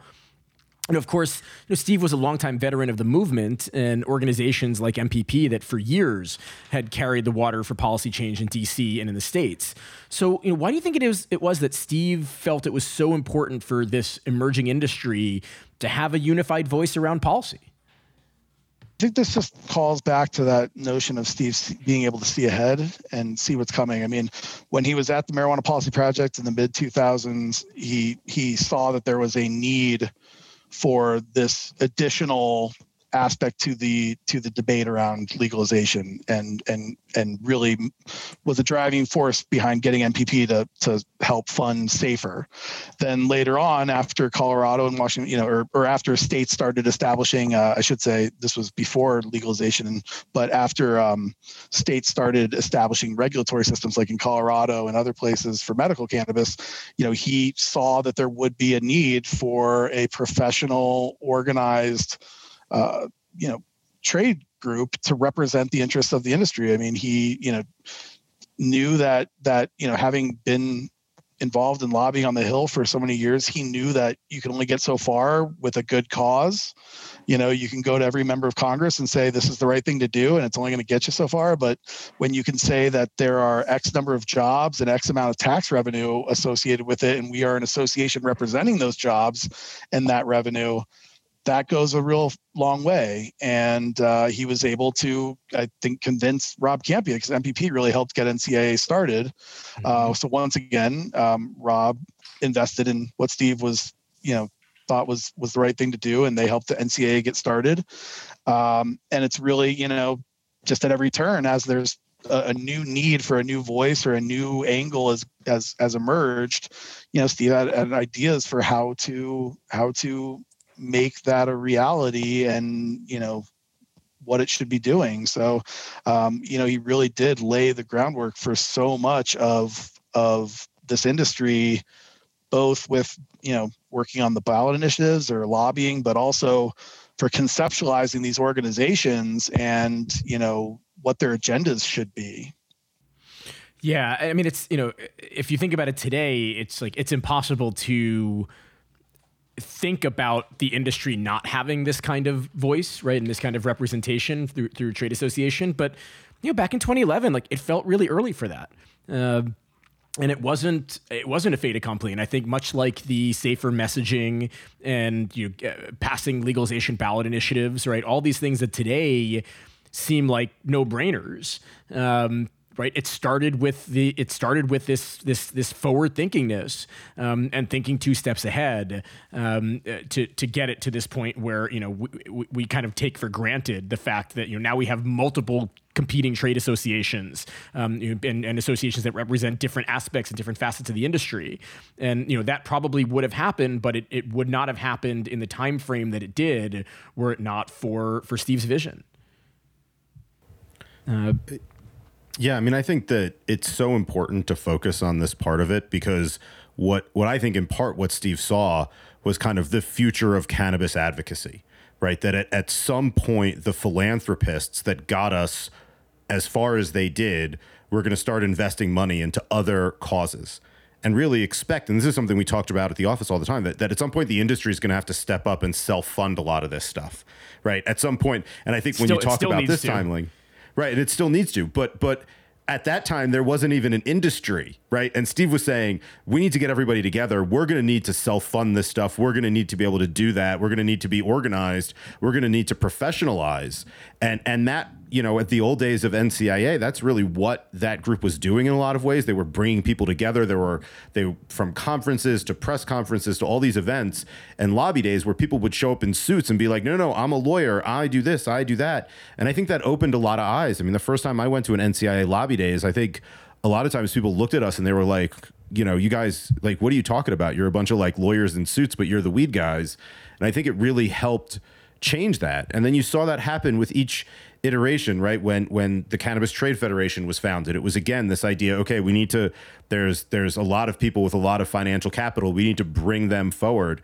And then you saw the USCC, and it's the next evolution. All of these different things were really Steve seeing how we were going to move things down the political chessboard, making one move after another, and who was going to need to fill that niche. And I think that, he just saw it years ahead of everybody in each one of these iterations and has pulled that together each time. And that's been kind of the continuing story of everything that he's done. So Jordan, in more recent years, Steve was a principal at VS Strategies, where he worked behind the scenes on nearly every successful legalization initiative and state legislative campaign. So can you tell us about some of the policies where he had particularly big impact in recent years, particularly those where he didn't receive the credit or recognition because his role was largely behind the scenes and out of public view? Yeah, I mean, I think this is like the hardest easy question of all time, because I think he was involved in all of them, and he got credit for none of them, right? So I think the truth is, like, literally everything. We just had a big when we have team meetings at the law firm, we call them vision quests, and so we had a virtual vision quest, and I gave up the VS Strategies update after Steve gave the federal update. And the only thing I could think to do was to channel the Animaniacs and like go through the state capitals song, because to update the entire firm on what we've been up to for a year, I literally had to go through almost every state in the nation and be like, well, we were advising this group here and this group here, and we were talking to these folks, whether it was Virginia, Massachusetts, Maryland, Alaska, Nevada. I mean, you name it, we had some kind of project going in one place or another. Texas, Oklahoma. I mean, we're still working in Colorado. I don't think anybody that works on the system today thinks it's a finished product, and we have a lot of work to do to make the system better. Hospitality, social equity, delivery, record sealing and expungement, the bill we ran this year to improve record sealing. I mean, nobody, we were talking on a team call today that we don't even have a plan to issue a press release that we were the lead proponents on a bill for, because we were so busy working on the next project and the next thing, and the Wise Florida campaign that Mason started. I mean, I think I could just talk all day about all the different initiatives that he was involved with. But I think at the end of the day, it all brings back to kind of one core principle. And that's, something that we keep touching on was seeing the future. And what I mentioned earlier, justice and doing the right thing, right? I mean, that was the legacy that he's going to leave at VS Strategies. It is really a unique political consulting firm and policy firm. I don't think we're like any other lobby shop I've ever worked with. We're very picky about the issues that we work on, and we always try to kind of, make money while being able to sleep at night is kind of the firm motto. And he had a very unique way of looking at it, right? Steve was born of advocacy, but worked very closely with some of the largest businesses in the whole industry. And, you know, there were times when we even had to work on issues where, you know, if we were Yertle the Turtle and King of All That We See, we would write things very differently. But our job in that situation was to represent interests and try to drag them to the most reasonable point. And Steve would always say, well, if we didn't do that work, if we told them no, they would go hire someone else and they'd be way more self-interested. They'd be way more difficult. But if we were the ones representing them, we would help them, drag them to focusing on good policy, focusing on doing the right thing. And so, you know, I think when I look at the future of where we're going to see, Steve's influence is going to be on all of this stuff. It's going to be on every initiative that we've ever seen, but it's also going to be on the industry that's left behind, the fact that the cannabis industry hopefully will continue to evolve to be different and more responsible and more ethical than other industries. And I think every single project he worked on, that was the defining thing, was not which ones, because it was all of them, but that he was frequently the moral compass and the moral center in whatever project he was working on, trying to drive forward, focused first and foremost on doing the right thing. And, you know, we talked about it before, right? There's a reason home grow is legal in Colorado. There's a reason home grow is actually legal in a whole bunch of other states. And they didn't want that. Steve put his foot down and said, no, it's the right thing to do, and we're going to do it. And I think that happened a lot more than I think anybody realized behind the scenes, that he put his foot down and was like, this is what we're going to do. And, you know, he's got a legion of basically his acolytes and children running around that are going to do the same darn thing every time. And I think he gave us the strength to be able to do that, right? He gave us the ability to know we could do the right thing. We could work with large businesses and still push to do the right thing. And that's, you know, going to be the framing going forward of what we're going to be able to see, is this legacy of justice and doing things the right way. It's a great way to put it. I mean, and I'm so glad to hear that there is this, you know, this legacy of acolytes who are going to carry on that tradition. You know, I had a conversation just a couple weeks ago, or a week or so ago, with well, I won't say who, but I don't want to give away which state this was in or anything, because it was a bit of a private conversation. But, you know, a contact of mine from the industry reached out saying, hey, you know, the state that I'm in really needs some help. They're having a hard time figuring out how to implement this policy, and they really need some help, but, you know, they don't want to officially hire anybody. So, like, who can we call in that's just going to come in and, like, do this work with them because they just care about getting it right? And, like, the first thing I thought was, like, oh, of course, I'll call Steve Fox. It was just one of those moments of, like, shit, right? Like, who do I call now? And I did go to one of your colleagues at Vicente Cederberg, or via Strategies, but, like, just the fact that, like, that's immediately where my mind went to. It was like, oh, a state needs some work done, but they don't want to pay for it. Like, yeah, Steve will be there. And we need so much more of that. And I'm really glad that you know, Jordan and Andrew and all of you and Mason and all of you are still doing this work at Via Strategies, because, you know, if you weren't doing it, I don't know who would. Yeah, the one that I always think of is the Council on Responsible Cannabis Regulation. There was always some new organization or some acronym that Steve was kind of making up and creating. I remember that one, yeah. I will chime in and say that it was the coalition until I told him that we were beyond coalitions at this point and it should be the council. And he refiled the paperwork and changed it. Well, we were very fancy, but the truth behind the Council on Responsible Cannabis Regulation was that Steve basically convinced a bunch of business owners to give him a ton of money to do whatever the heck he wanted. And it was the most unbelievable thing in the world. You know, people contribute a lot of money. There was no strings attached. There was no agenda. It was like, just go make marijuana legal and help create good policy wherever you can. And one of the main things that we did, the first trip I really ever took, and I think the thing that cemented my friendship with Steve maybe more than anything else, was he and I went out to California long before Prop 64 was written, and basically through this funding and these contributions held meetings. I think it was 2 different trips, multiple day meetings with all the kind of heads of all the biggest businesses in California invited to come. The council paid for everything, paid for lunch, paid for all these hotel rooms. I don't think they paid for the hotel rooms. They paid for lunch. They paid for the hotel meeting room and whatnot. And we had 25 people in a room, and it was literally Steve, the first meeting was Steve kind of negotiating how all of this was going to be played and framed. And it quickly, I could see he was just dejected after 5 minutes because everybody wanted to argue about who was going to be in charge and how it was going to be framed. And he was like, oh my God, this is going to be a train wreck, like blah, blah, blah. And I just took over and I was like, I'm just going to run like 3.5 hours of nerd whiteboard talk going over policy issues. But the goal was, with no agenda at all, to get all the heads of the California industry together to push for a unified set of policies for the industry. Because he knew that if all the heads of the major California businesses came in and said, we want these 20 things when it comes to the industry, they could have gotten it. And it ended up breaking down. It ended up falling apart. And we still see the legacy of that in California today, which is that the industry is not very functional, that the regulations are really basically put good people out of business all the time. And like you talk about seeing ahead, he saw ahead the need to do this. He created an organization that funded these meetings after meetings after meetings. And it was just amazing to be able to do. No, I mean, you make some really good points about the, sort of the vision and seeing where this was all going and the need for unified policies. And I guess I'm going to end this segment here by bringing up the fact that he wasn't just thinking about this in the United States, right? It wasn't only here that he had a policy impact. In recent years, he spent some time working on international cannabis policy as well, recognizing that this was and is becoming a global movement. So, Andrew, can you tell us a little bit about some of the impact that Steve was having and some of the work that he's been doing internationally to help sort of further this vision of unified policy?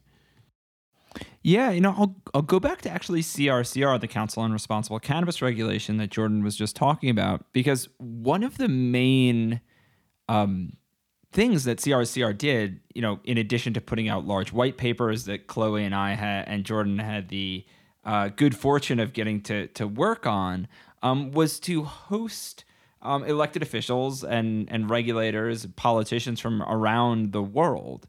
I remember meeting with Jamaican officials and senators from Costa Rica and officials from Colombia.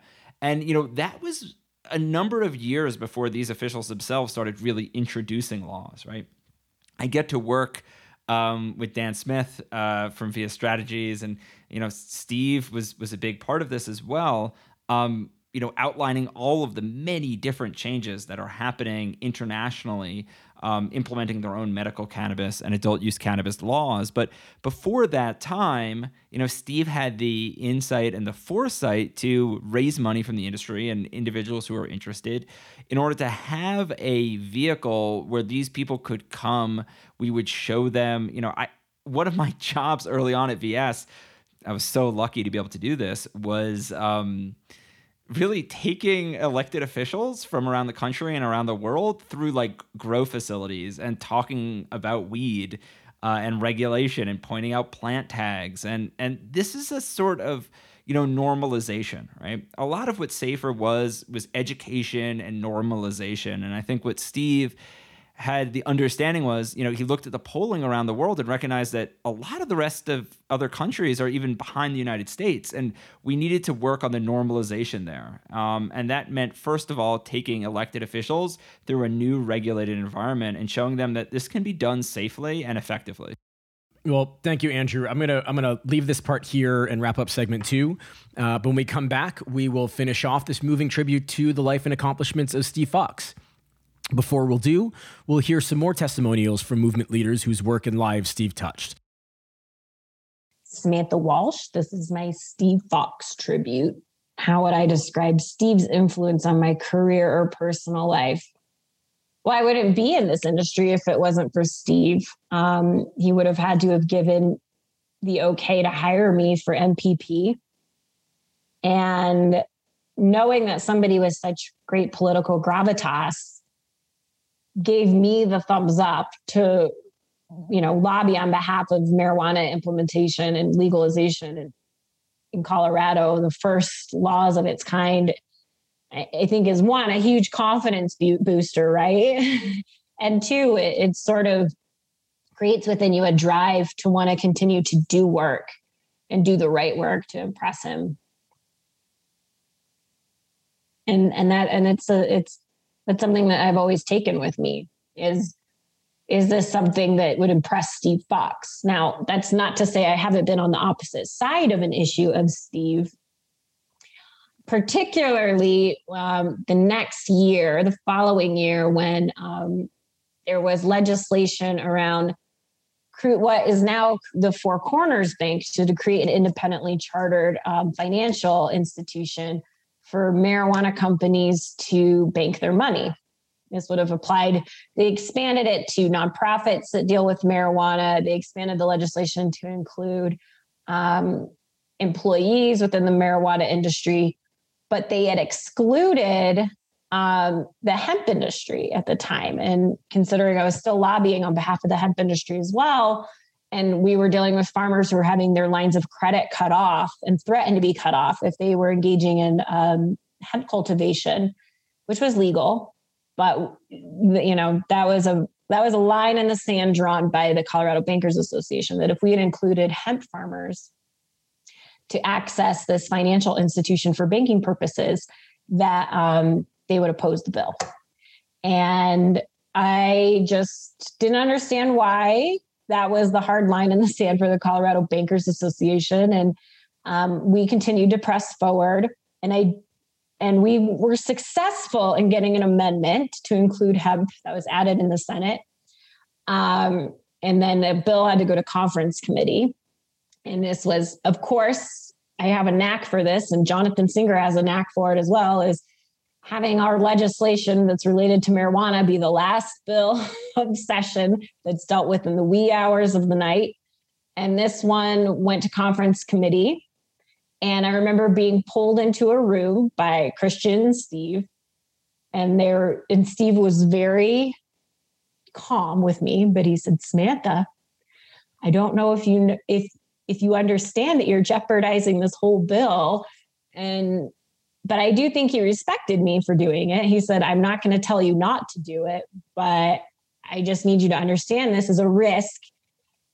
But I felt good about the risk. And I ended up being right in the end and rolling the Colorado Bankers Association by leveraging the governor's whip count on that. And we were successful in getting hemp added. Now, whether or not, and Four Corners has gone on to be created and exist. And I don't know if they service the hemp industry or not, to be honest, but it was really a matter of principle for me. But I do remember I had a little bit of that disapproving Steve dad moment when he pulled me into that room and was trying very nicely to talk me off of my mission. But he did respect me in the end for moving forward and sticking to it, and in the end being successful. So I would like to hope that was one of the times that, maybe I impressed Steve a little bit. Hey, this is Kate Hawkinson. I work at Vicente Cedarburg. I've been here for a couple years, and I'm here to record my Steve Fox tribute. I met Steve over the phone in my interview to work for Vicente Cedarburg and VS Strategies a little over 2 years ago. To be totally honest, I wasn't entirely sure who Steve was. I mean, I had heard his name before. It sounded familiar. I'd been working in the industry for a better part of a decade. But I didn't really know what all he had done. He was so kind on the phone interview. I just remember he had such a calming voice, just a calming energy. And I really appreciated that because it was, I was interviewing. So that was really nice. And of course, I went home and Googled him right away. And to say the least, I was just blown away by the impact that he had on the industry. His demeanor on the phone, I would have never guessed that he was such a titan of the industry. He was so humble and just nice. And as evidenced by me being here today, my interview did go well and I did get that job, and therefore I got to work directly with Steve. And while I didn't have the opportunity to work with him for as long as some of the VS OGs had, even knowing him for the couple years that I did had a strong impact on me. And I feel super fortunate to have crossed paths with him. This might not be the most notable, but one of my very favorite things about Steve was his dry sense of humor. Oh, so dry. And it took me a while to figure out when he was joking. But once I did, it just cracked me up all the time. Another thing that I thought was super hilarious, he would use a dash as a nose on an emoticon smiley face.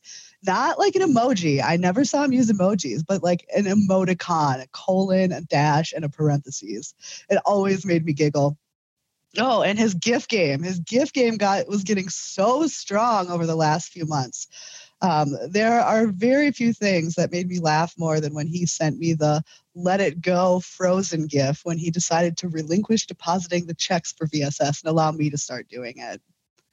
Steve lived and breathed the notion of tikkun olam, in healing or repairing the world.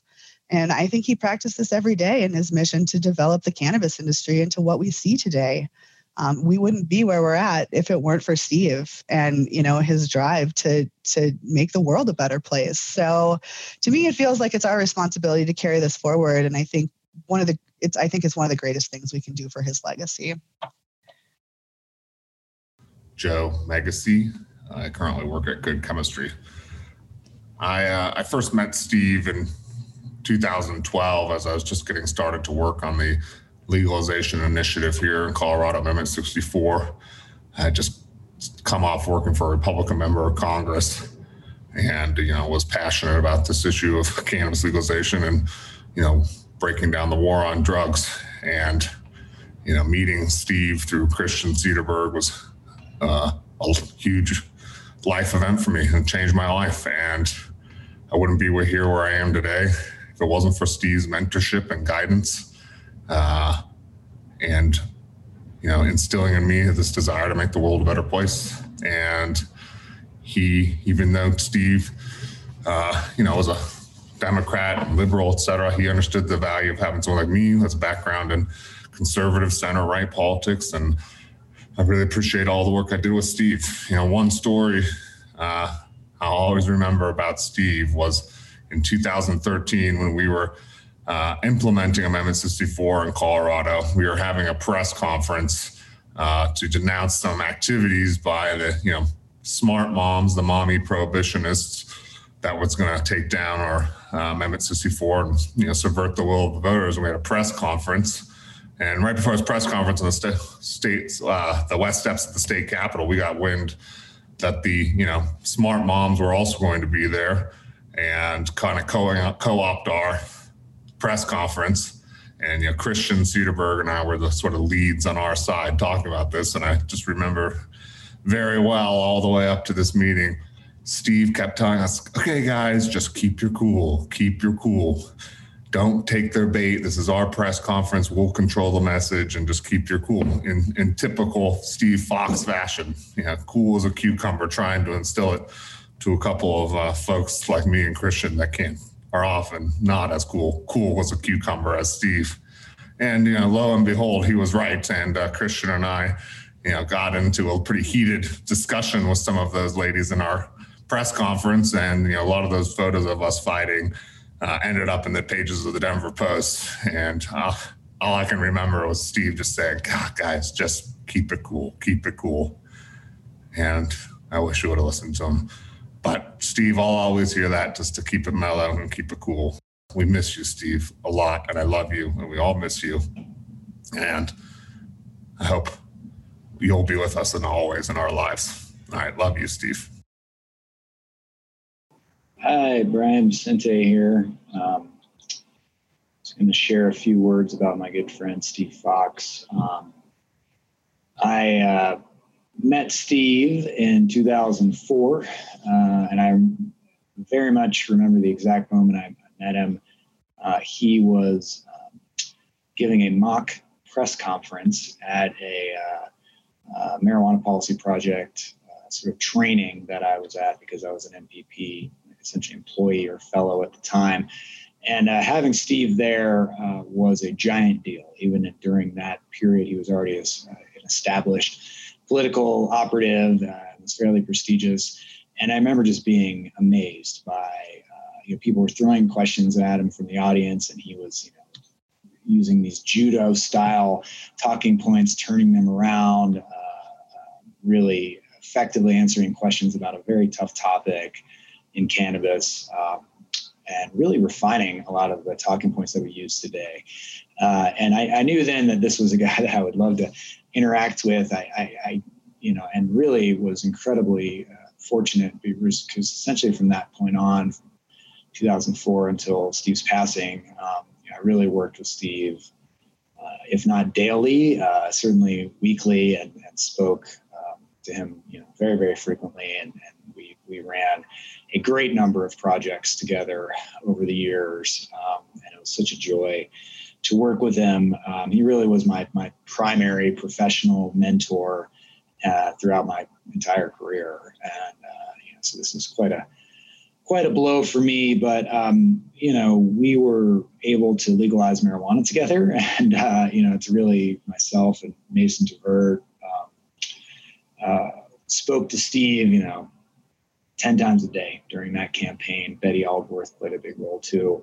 And Steve was the guy in DC that was really calling the shots. He would have kind of explained to us how we could, take certain actions, run certain mini campaigns within the campaign. And he really was the director, even though on paper I was.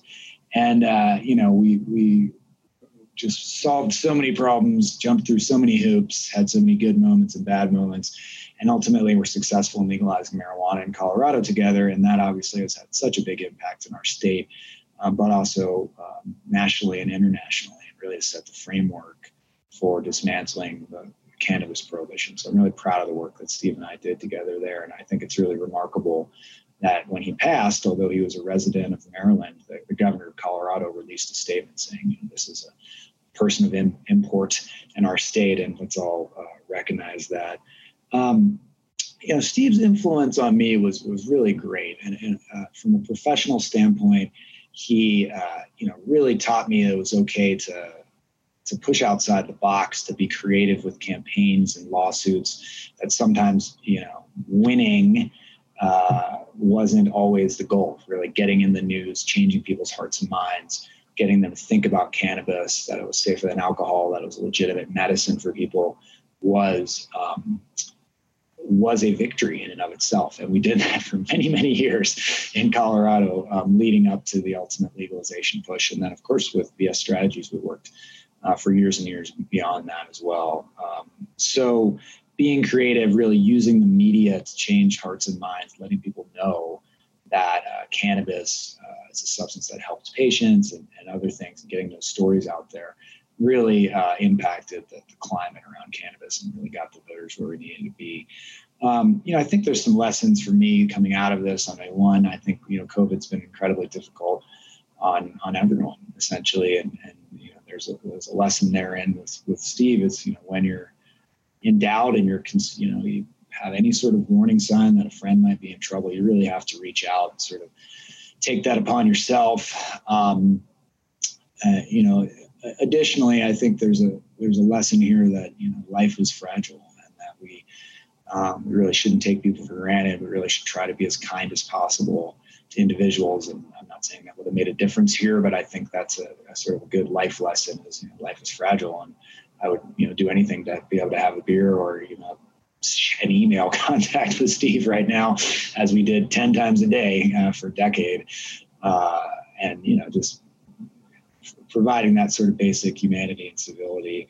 And I think my final sort of thought on this, and this is a bit of a paraphrase from one of the many, many tributes I saw that came out for Steve, either online, or it was a period where I was receiving a phone call or text every 15 minutes from people that had been impacted by him and wanted to share stories. But, basically one of the talking points that resonated with me was, really Steve was the architect of legalization.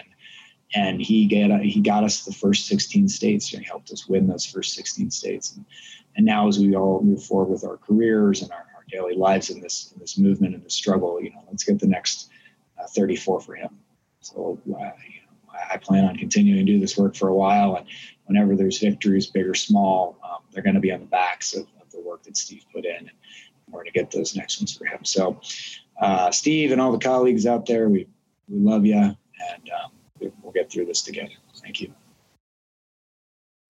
Hi there. For those of you who don't know me, my name is Krishid Koja. I have the pleasure of serving currently as the chair of the board of the National Cannabis Industry Association, an organization that was founded by Steve Fox. In addition to being a professional acquaintance of Steve's, I counted myself among his friends. And thinking about what I wanted to say about Steve for this tribute, I was really, to be honest, kind of flailing around. There were so many instances where, I just felt like an idiot around Steve, to be perfectly candid.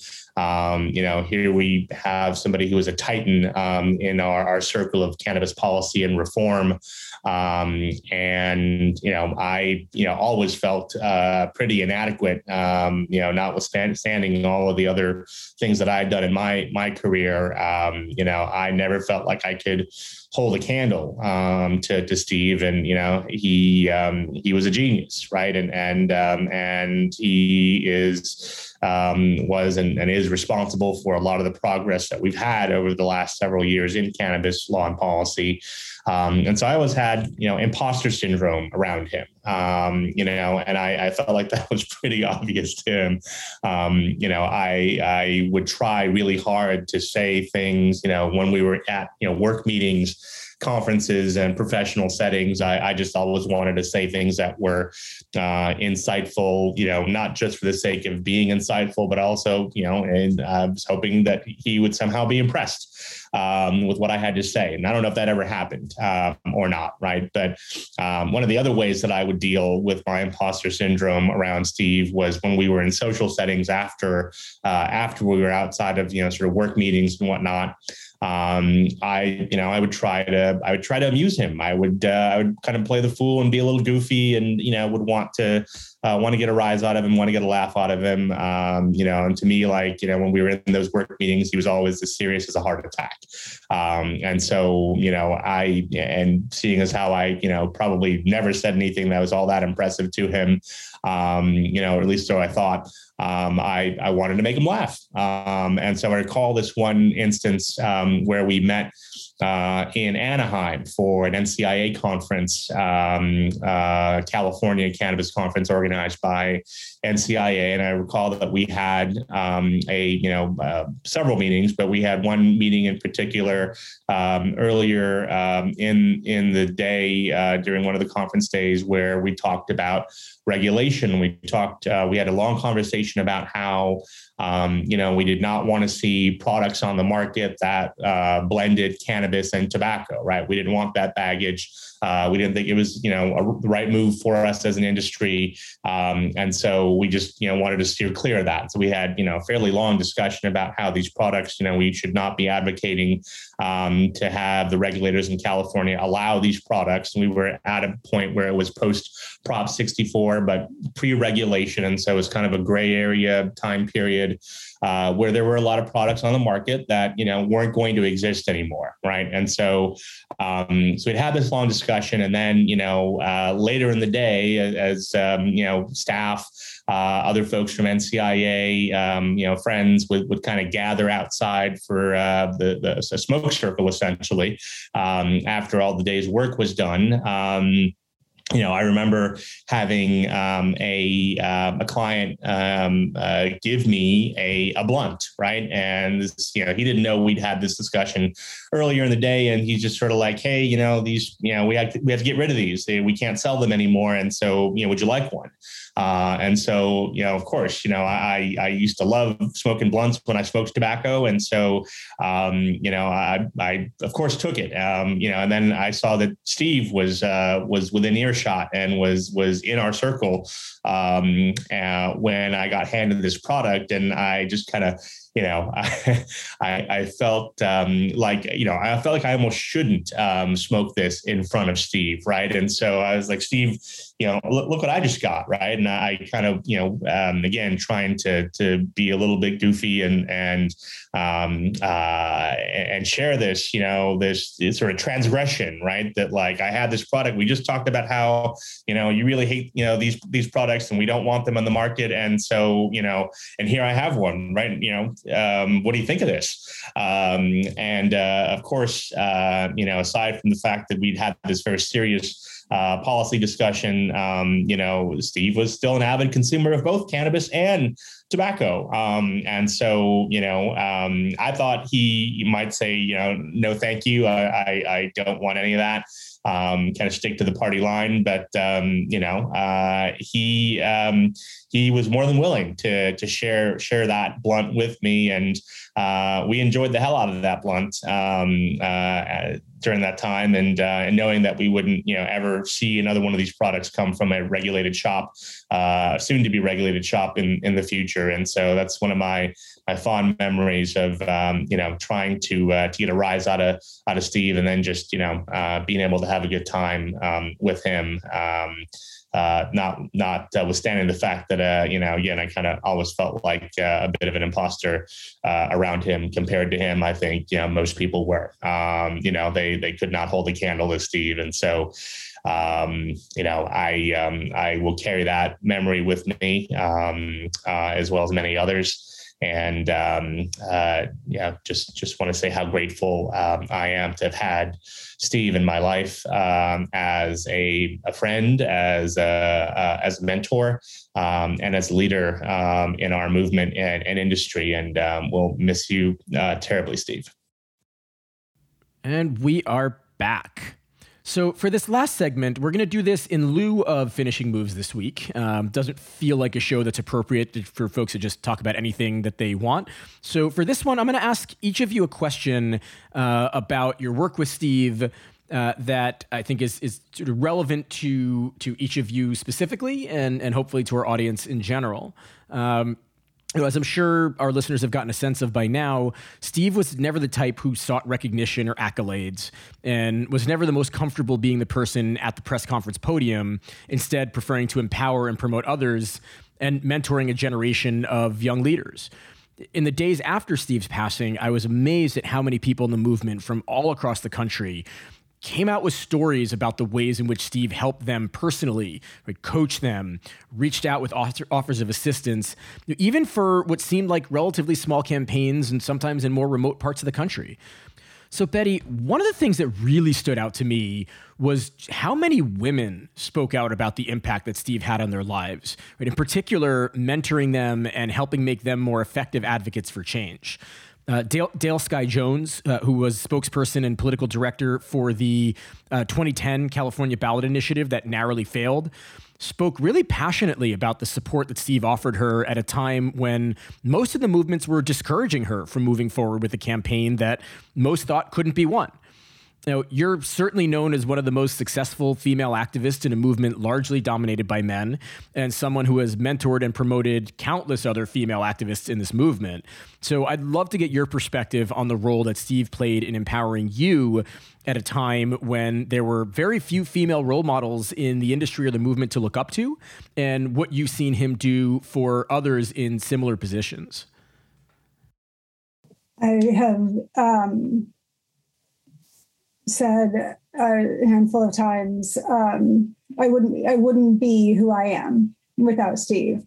And someone corrected me and said, "Oh, you'd still be Betty Aldworth without Steve, but you might not be Betty fucking Aldworth," which is a nickname that I got a long time ago, but after Colorado. And the simple truth is that Steve saw something worth cultivating in me, and he made an investment in cultivating that. He taught me so much of what I now know about, how to move people in drug policy and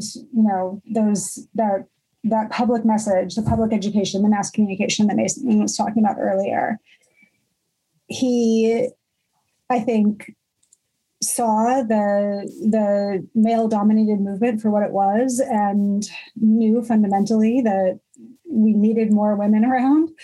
I needed more women around who were smart and independent and able to, drive forward an agenda, a message, a movement that included women fully.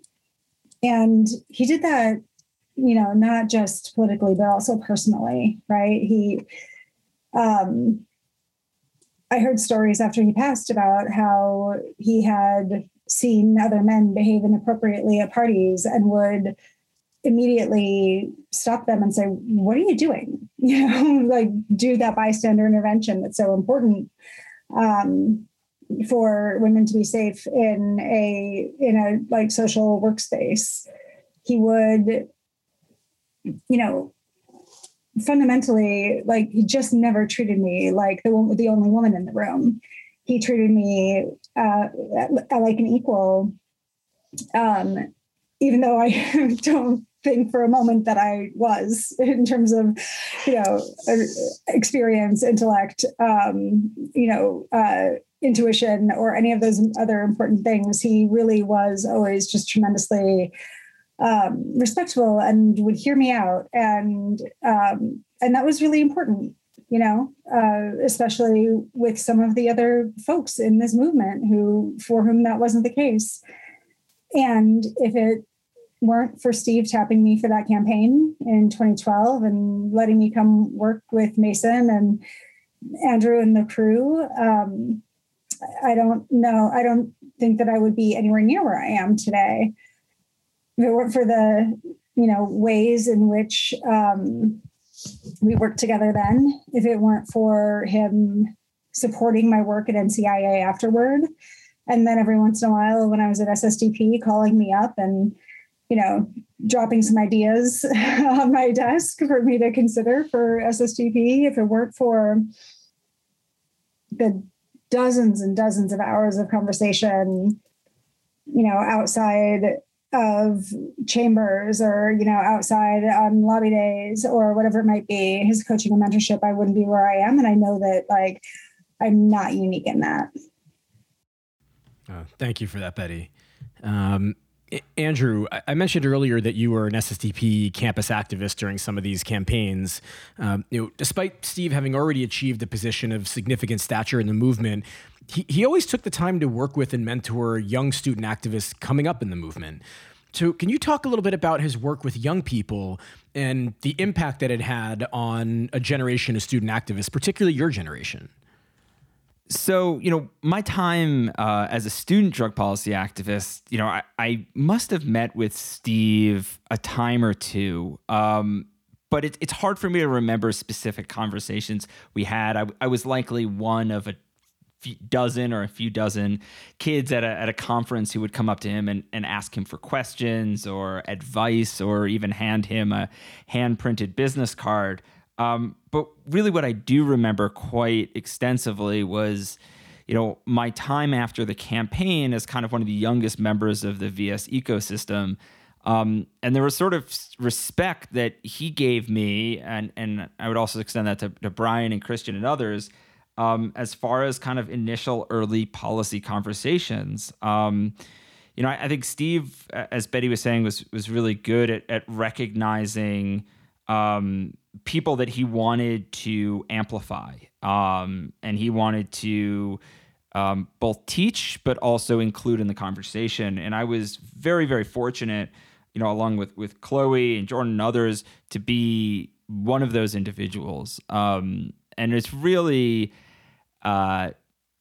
the times, we'd be on conference calls or early on in meetings, and Steve would just like, be having a conversation, this or that, and then just like throw it to me on something. In some rooms that I was, 15, 20 years younger than other people, and be able to kind of riff on a policy aspect or riff on an economic analysis of a certain state or a program or a movement. And that really, I think that Steve not only lended legitimacy to this movement in a lot of ways in the way that he approached things, but helped many young activists in lending legitimacy to their own knowledge and their own experiences. And that was really invaluable to my development as an activist and just in the career generally. And I owe that much of that to Steve. Thank you, Andrew. So Jordan, another group that Steve aggressively courted was politicians and politically inclined attorneys, let's call them. He actively recruited states attorneys general to get on board with reform. and spent countless hours with state legislators around the country. Now, you worked closely with Steve on many of these campaigns. So can you talk a little bit about his approach and how he was able to turn around so many elected officials on this issue, even at a time when it wasn't the most politically popular thing to do? Yeah, it's so interesting. The way you frame it is like another group of people. But after listening to Betty and listening to Andrew, it just feels like it's more of the same, right? What Steve always wanted to do was work through other people, right? And whether that was empowering Betty or Andrew or me or Chloe or all of his policy children throughout kind of the whole world, that's really what he wanted to do, was empower other people to carry his message. And he understood that the biggest impact that he could have was turning someone else on and having them turn on 12 people in tow. And so I think that's really what we saw when it came to politicians, when it came to attorneys, states attorneys general. I think of, it's my favorite work project in my entire career was the Council on Responsible Cannabis Regulation. It was the only thing that really just, we could say whatever we wanted. We had no clients. We had no, guardrails, other than when Steve would rein Andrew and I in railing about God knows what at some point, because we would go off on a tangent. But, it was such an important aspect of what we were doing at the time. And really that was the vehicle through which we were able to do all these things. And it boils down to just being right. I say it all the time with our staff at VS Strategies. It always helps to be right. And we were right when it came to cannabis policy reform, and we continue to be right. And really, we took that righteousness that we are correct about this policy, and had person after person after person who disagreed with us come to Colorado, take them on a tour. And if you went on a tour with me or Andrew or Chloe, it didn't matter where you started. Nobody left believing in prohibition. Not one person that we ever went on a tour with left believing that prohibition was right, because it was infallible. Once you saw it, once you dropped all your fear and you actually saw the regulations, the level of oversight, the badging, the checking, everything that the Colorado model had really become, from a regulatory perspective, it was inarguable that this was better than what was going on in your home state or your home country. And the time the Colombians came to Colorado to learn about marijuana, there was a delegation from France and Germany. There was delegations from, we must have done this 50 times, to the point where the jokes were timed, the routines that we would get, everything that we had done. So it was like performance art by the end. And it just changed mind after mind after mind after mind, because everything that their preconceived notions were torn down to its studs and built back up on a framework of regulation and responsibility. And it was, what he saw was, look, we spent, 10 hours with a delegation from another country, taking them around facilities. Those were, whether they realized it or not, a set of unknowing Steve Fox acolytes, in a sense, right? That he had taught Andrew and Chloe and I and all the people that were doing this. And then we convinced them, hey, look at this. This is better than what you're doing. It's arguably better. It's safer. It's more secure for everybody. And he knew that he would be able to then influence policy in that country, in that state, having never set foot in it, having never talked to anybody. The truth is, I don't even think Steve was there for most of these tours or most of these meetings. He taught Andrew and I. We taught all these other people. And then they went back to their country and moved legalization forward. And Steve never talked to them. He never even saw those people, let alone the people that actually had the pleasure of working with him and meeting him. And I think what he knew was that was how we were going to change the world. And he needed to do it through not just the drug policy folks, but the folks who disagreed with us. Because the more people that kept talking about it, the more people that kept looking at it this way, the more the world would change. And he just pushed the ball up to the top of the hill and kind of got out of the way. And look at the world now. It's amazing. The main reason that I made the move from advocacy to the industry back in late 2009 was having gone on a tour of Harborside Health Center when I was executive director of SSDP with a couple of members of the Oakland Police Department, which was hardly the these were hardly your target demographic for legalization or supporters for legalization, and having them walk through that facility and come out of it saying, this is not something I'm ever going to need to be worried about. Like, you're never really going to hear from us, and we're fine with this being in our community. And to hear these police officers say that after having seen what regulated cannabis looks like was a light bulb moment for me. Right? It made me realize that if we can just show the world what a post-prohibition world could look like, if we can just show people what regulated cannabis commerce can look like, that we're going to change hearts and minds, and we're going to win on this issue. Right? It was the realization that what was going on in all of these and what is still going on, it doesn't feel like it anymore, right? But what's been going on in all of these states or all of these businesses, we're all engaged in an act of civil disobedience, right? Everything that we're doing is still illegal under federal law. Right, these businesses could land a federal death sentence for the amount, by law, for the amount of cannabis that's being cultivated in some of these facilities.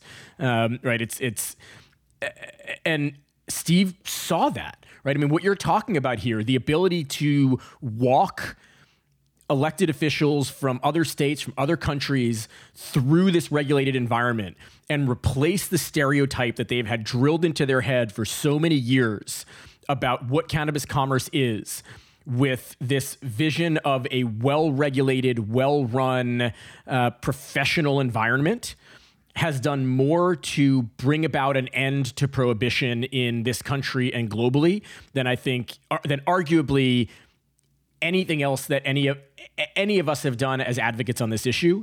And that intersection of the industry and advocacy is where Steve lived, and what he really seemed to understand. And there's a lot of legacy there, but I think that what you just talked about, that is I think maybe the most important legacy to take away from this, and one of the reasons why we've been as successful as we have been. So thank you for bringing that up here, Jordan. And Mason, I want to wrap this one up with you. We have talked a lot here about how Steve was rarely the person in the limelight, right? How he preferred to prop up his colleagues and empower new activists. And there was arguably no greater beneficiary of Steve's mentorship than you, Mason. So I'd like you to close us out here by talking about the way that Steve impacted your career and his approach to empowering so many others that he has in this movement. Yeah, I was Steve's proud puppet for several years. I think that what was so remarkable about him is that he knew what he knew and he knew what he didn't. He knew where there were gaps in his knowledge, and that he was very welcoming of others who could fill those gaps. I mean, I remember, in terms of, I first met Steve at my job interview while I was, the summer after finishing my senior year of college. And I remember him asking, it had been about, 3 or 4 weeks since graduation. I was still looking for a job. And he, asked what I've been up to since graduation. And I, was like, I've been in parking lots selling t-shirts at concerts, and his response wasn't to just be like, oh, whatever. And, irrelevant, move on. He was like, very intrigued. Little did I know he had this, idea about branding cannabis as being safer than alcohol, and this whole idea of making it a hip thing to put on t-shirts. But he was like, oh, really? So did you design them? And how did you get them printed? And, how many did you make? He was just super interested, because he'd never made a t-shirt, and he knew that was something he wanted to do at some point. So it was almost like he was kind of fishing for information so that he could now I kind of envisioned him me walking out of the office and him sitting down at his desk and opening up a spreadsheet of all these theoretical services he might need in the future, and marking off t-shirts, but he was always open to learning about these things, whether it was about work-related stuff or, his curiosity on, the music scene. He loved coming to Colorado, going to Red Rocks, seeing bands he'd never seen before. But without a doubt, no person other than my parents has impacted my life more than him. And he was really, kind of like, for me, I mean, really just as I said earlier, I mean, he was like the North Star to a sailor, if you will. Like, I mean, like, it was like something that was there that you could fall back on for to find direction and reorient yourself. So, you know, his being gone is certainly devastating.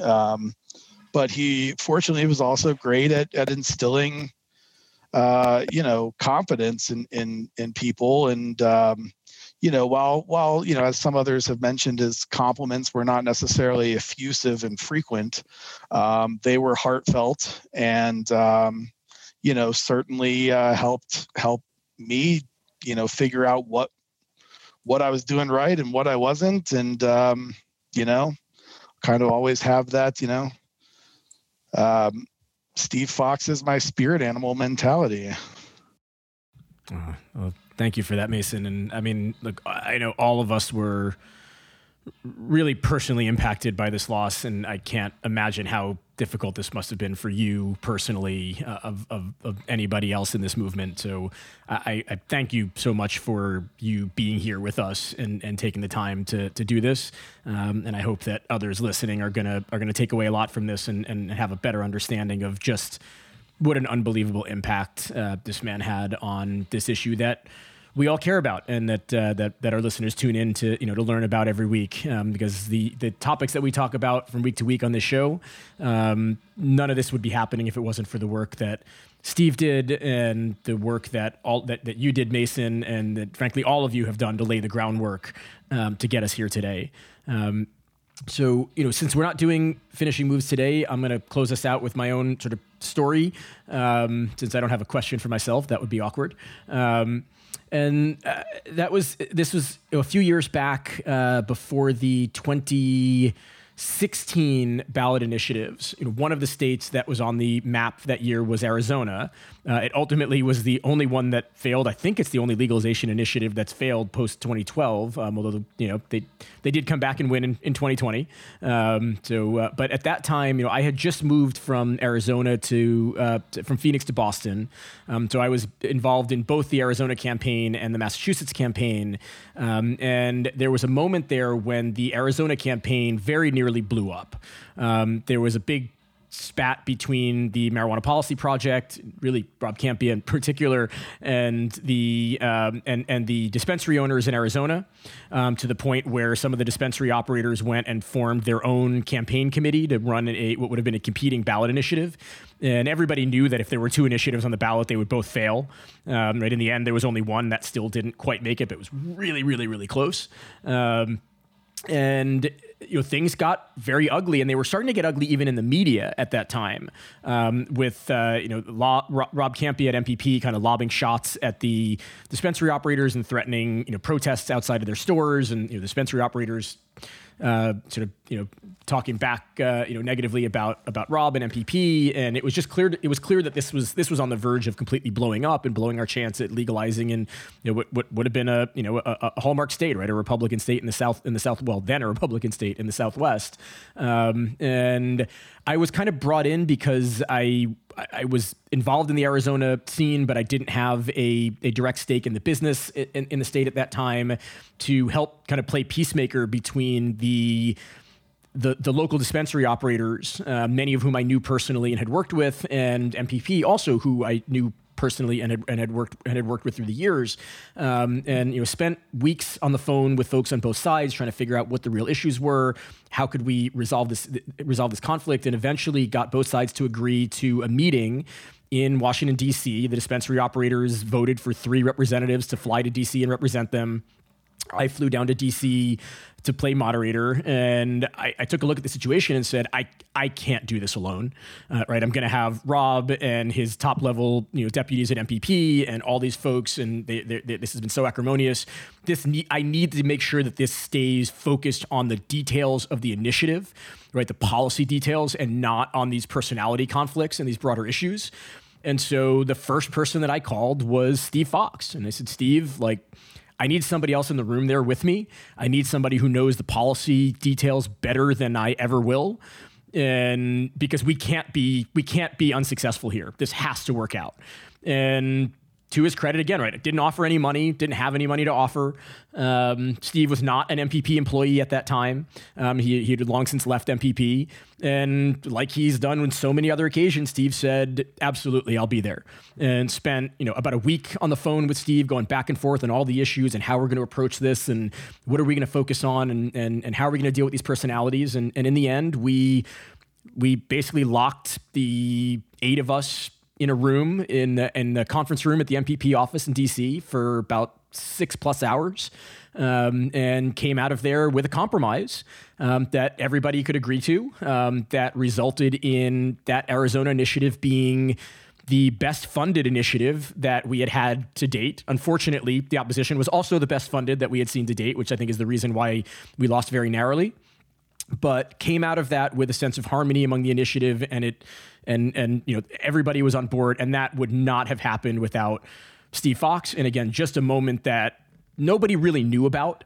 My involvement was barely known. Steve's was not known at all. And in the spirit of the show and what we're trying to get across here, wanted to get that out there and make that story known, because for me at least, it really exemplified Steve and his ability to go above and beyond when he didn't have to, when there was nothing financially in it for him to gain, because he understood the gravity of the moment and the importance of getting this thing on the ballot, because he knew we had a chance to win.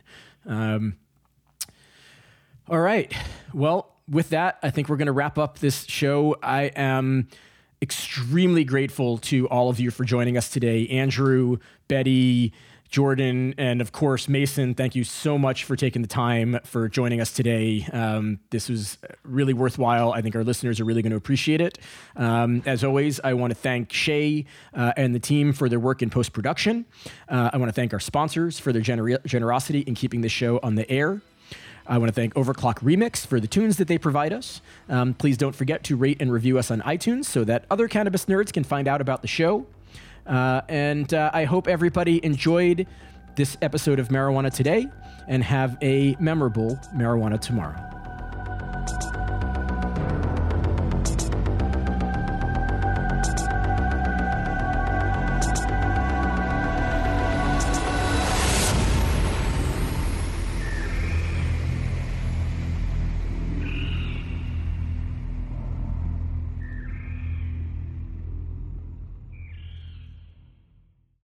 One take, Shay. One take.